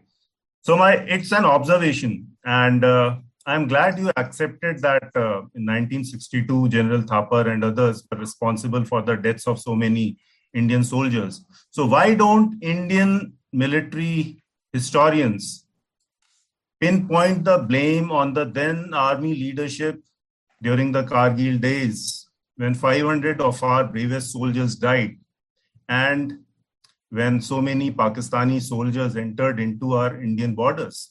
Why is there so much of hesitation? Okay. See, the thing is that the fact that Kargil happened, the blame cannot entirely be given to the military leadership, unlike 62. In 62, I have written a lot about it. My book also has a chapter on the Henderson Brooks report, which also pointed that the task of the Henderson Brooks report was to find faults with what went wrong militarily on the NIFA front. Henderson Brooks report was not about Ladakh. and not about what went wrong politically. It was made a classified document because the political leadership felt that if those faults are agreed upon, then the finger will point at us that we messed up and caused the debacle. So it best let, as Jaswant Singh said, let sleeping dogs lie. Now, as far as Kargil is concerned, see, the sequence of events was such that there has been a lot made out about the fact that General Malik was on a trip to Poland and then Kargil happened. See, the trips abroad are planned well in advance, and these are issues of diplomatic and security protocol that needs a lot of approval. Now, when Musharraf was building up, it wasn't only in that 1 week that Malik was away in Poland. The build-up took place all through the winter months because troops from both sides used to disengage from the highest and coldest heights, come to slightly lower heights because of weather, and then go back to the originally agreed position because the LOC, which came into being after the 71 war with the agreement in Suchetgarh in 1972 between General Bhagat and General Hamid Khan, was signed on various maps and duly pinpointed. Just like the McMahon line is duly demarcated on maps, though the demarcation is so thick that, whether the McMahon line is 1 kilometer that side or 1 kilometer this side, because Henry McMahon, who marked the map, did it with a thick felt pen on a 1/4-inch map. So it ran through in one stroke over a whole village. Now, is the other side of the village Indian territory or this side of the village? Isme bhi news aati rehti hai, China has encroached our side of the line and all that. So same thing on the LOC. Now, Musharraf's intention was to defy the sanctity of the LOC because the LOC had started becoming more or less an acceptable border of Jammu Kashmir. In fact, Mrs. Gandhi's intent was to settle it on as is, where is. And we tried it in 65, but we were let down by the Soviets. When in the Tashkent, Madam's question was, not much is known about Lal Bahadur Ji's memorial. I agree with you, ma'am. He was a great Indian leader. But I believe, as the movie says, there was foul play because Shastri Ji was getting access to information that people didn't want it back in the Indian domain. Okay.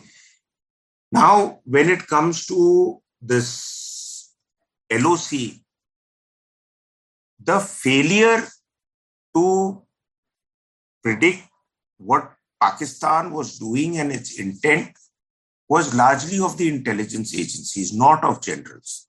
We have to understand that in Delhi, the lines are very clearly drawn. I'll give you an example. Abhi jo Chinese intervention वगैरह हुआ, जैसे ही बात थोड़ी stabilize होगी, MEA has got back onto the saddle to say कि भाई China का मसला तो हमारा है, because this is the tradition established by Pandit Nehru. He used to handle the China policy, and this is our baby. तो मैं तो अभी भी मैंने एक वीडियो किया और मैं लिख भी रहा हूं इसके बारे में कि भाई आपके 22 rounds of special representative talks हुए.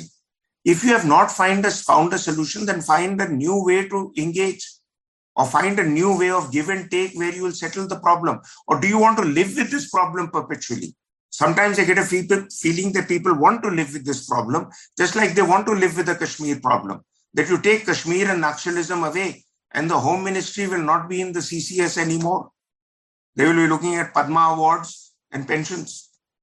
So people want such problems to become influential, not ministers per se, but the whole ministry. Ministers often say what the bureaucrats put up documents to them, कि sir ये हमारा position है इस subject के ऊपर.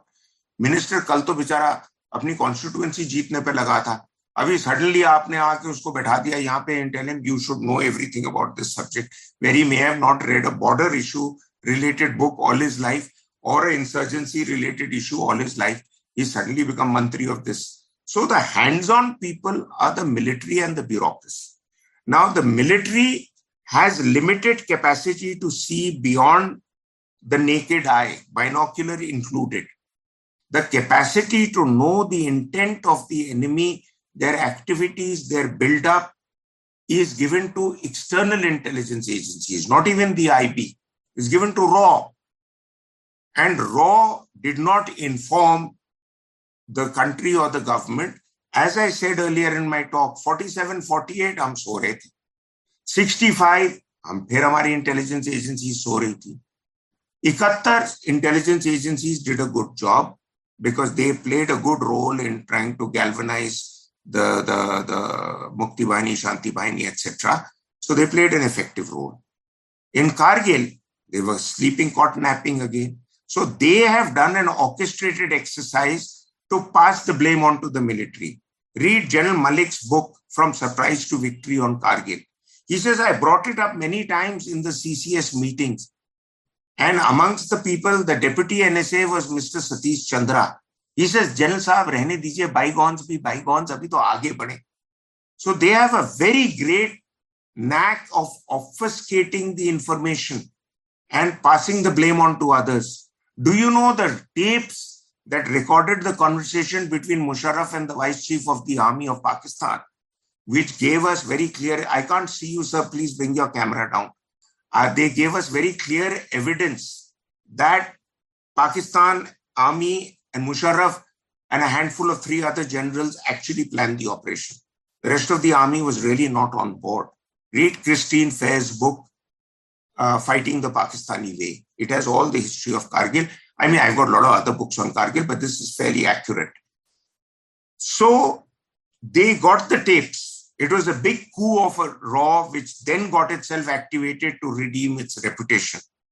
But they didn't pass on the tapes for more than 24 to 48 hours to the army that was fighting the bloody war. And Malik writes, he was on an aircraft with Brijesh Mishra. And Brijesh ji asked him, have you heard those tapes? He says, sir, I've heard the tapes are around, but nobody has given it to me. So within our system, we have people guarding their turfs of influence. The bureaucrat still wants to show that he's the Karta Data and will come to take credit for victory. The intelligence agencies will lie low when they've screwed it up, and they'll pop their head up when they get it right. So it is unfair to blame our commanders. And what was the choice given to our commanders? General Malik himself had said that he was asked by the Prime Minister at very short notice to evict the Pakistanis. He said, I told the Prime Minister, he says, sir, with due respects, I need, he said, आप इनको निकाल दीजिए general साहब, ये हमारी जमीन पे कैसे आ गए? कहता सर, ये कुछ हद तक गलती हमारी है, मतलब we were away from a thing, but it was a mutually agreed arrangement since 1972 that we both sides withdrew. Musharraf had gone and put troops there through airlift. He himself apparently flew by helicopter, also came to check out the bunker Sangar mein Pakistani soldiers अच्छे बैठे थे. These were the Pahadi soldiers from Gilgit-Baltistan area called the Northern Light Infantry. Later they died and Pakistan Army didn't even own them. They disowned them. और कुछ को बाहर posting कर दिया था, कुछ बोलो मत इसके बारे में, अवार्ड्स नहीं दिए, बहुत कुछ झंझट किया उन्होंने. This is a whole game of deceit. He carried out this operation with 3 other officers, the Vice Chief of Army, the Director Military Operation, and the General Commanding FCNA, that is the northern areas of the Pakistan Army. Then when the operation started, they were told, do it in 7 days. The Army Chief told the Prime Minister, he says, sir, I need at least 7 to 15 days to acclimatize the troops. Try going from plains to those altitudes which are as high as Siachen. You can't breathe. I need to equip them. We were not, as a nation, we were not prepared. And here there was a shortcoming of the army because we were lulled into believing that there is an arrangement between Pakistan and us, and therefore we will not have a conflict.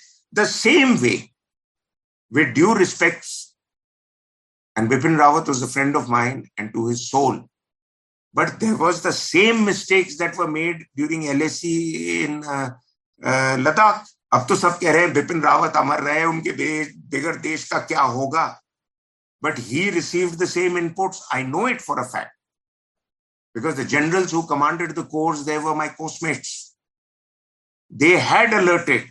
We had a front of more than 400 kilometers given to one division to command, whereas similar front on the LOC, there were more than 3 divisions commanding it, controlling it.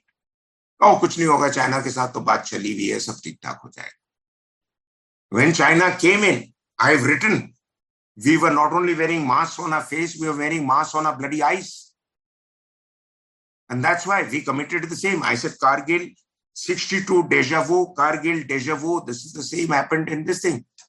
So these were not failures of commanders, these were failures of national assessment.